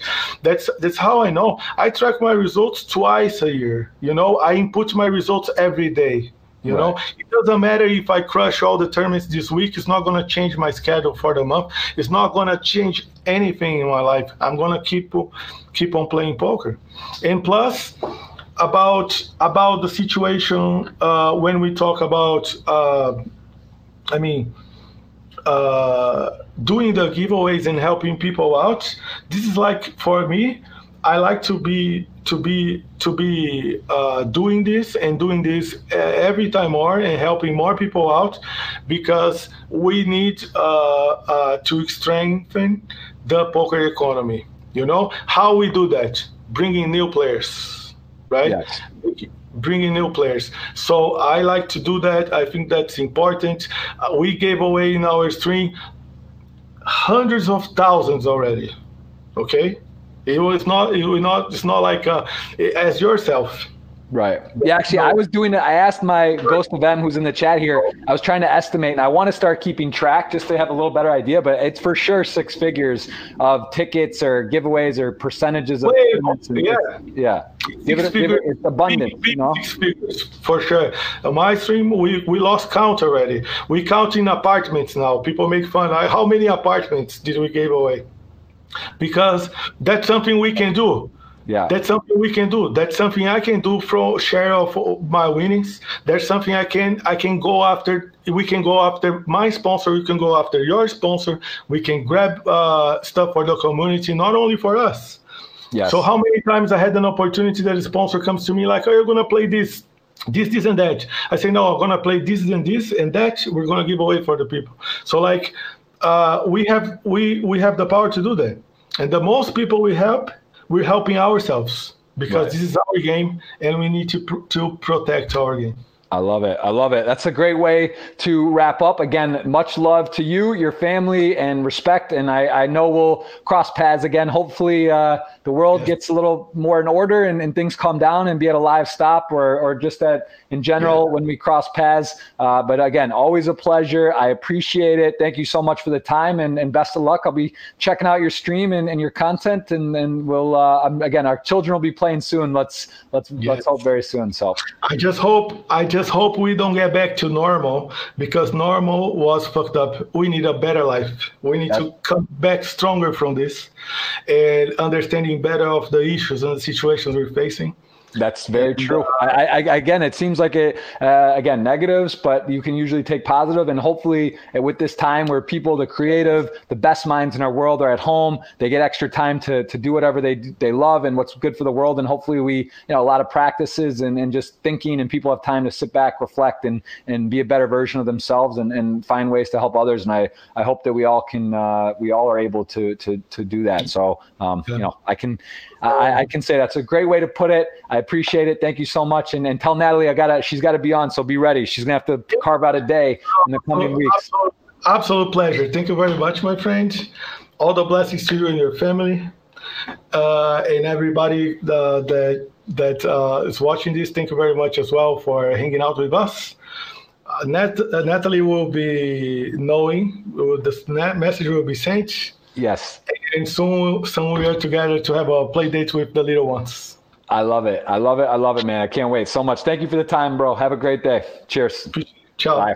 All right, guys, that's Felipe Mojave Ramos. You can follow him on all the socials. Again, he streams. Great guy, great player. Best of luck. That's 95 in the book. We got 96 podcasts tomorrow. Valdemar, the owner, founder, Check the Side. Very cool program. I hope you check that out. And we got some big podcasts next week. Closing in on 100. And I will see you all tomorrow, and actually streaming. I didn't book a stream because, as Felipe said, I wanted to let this is a 3-hour plus stream of absolute joy, and I really enjoyed the conversation. But I will be going live in a bit to play a bit today. Some days you gotta just go for it. I'm in the matrix, and we'll see you guys on Twitch later and on a podcast tomorrow. So cheers.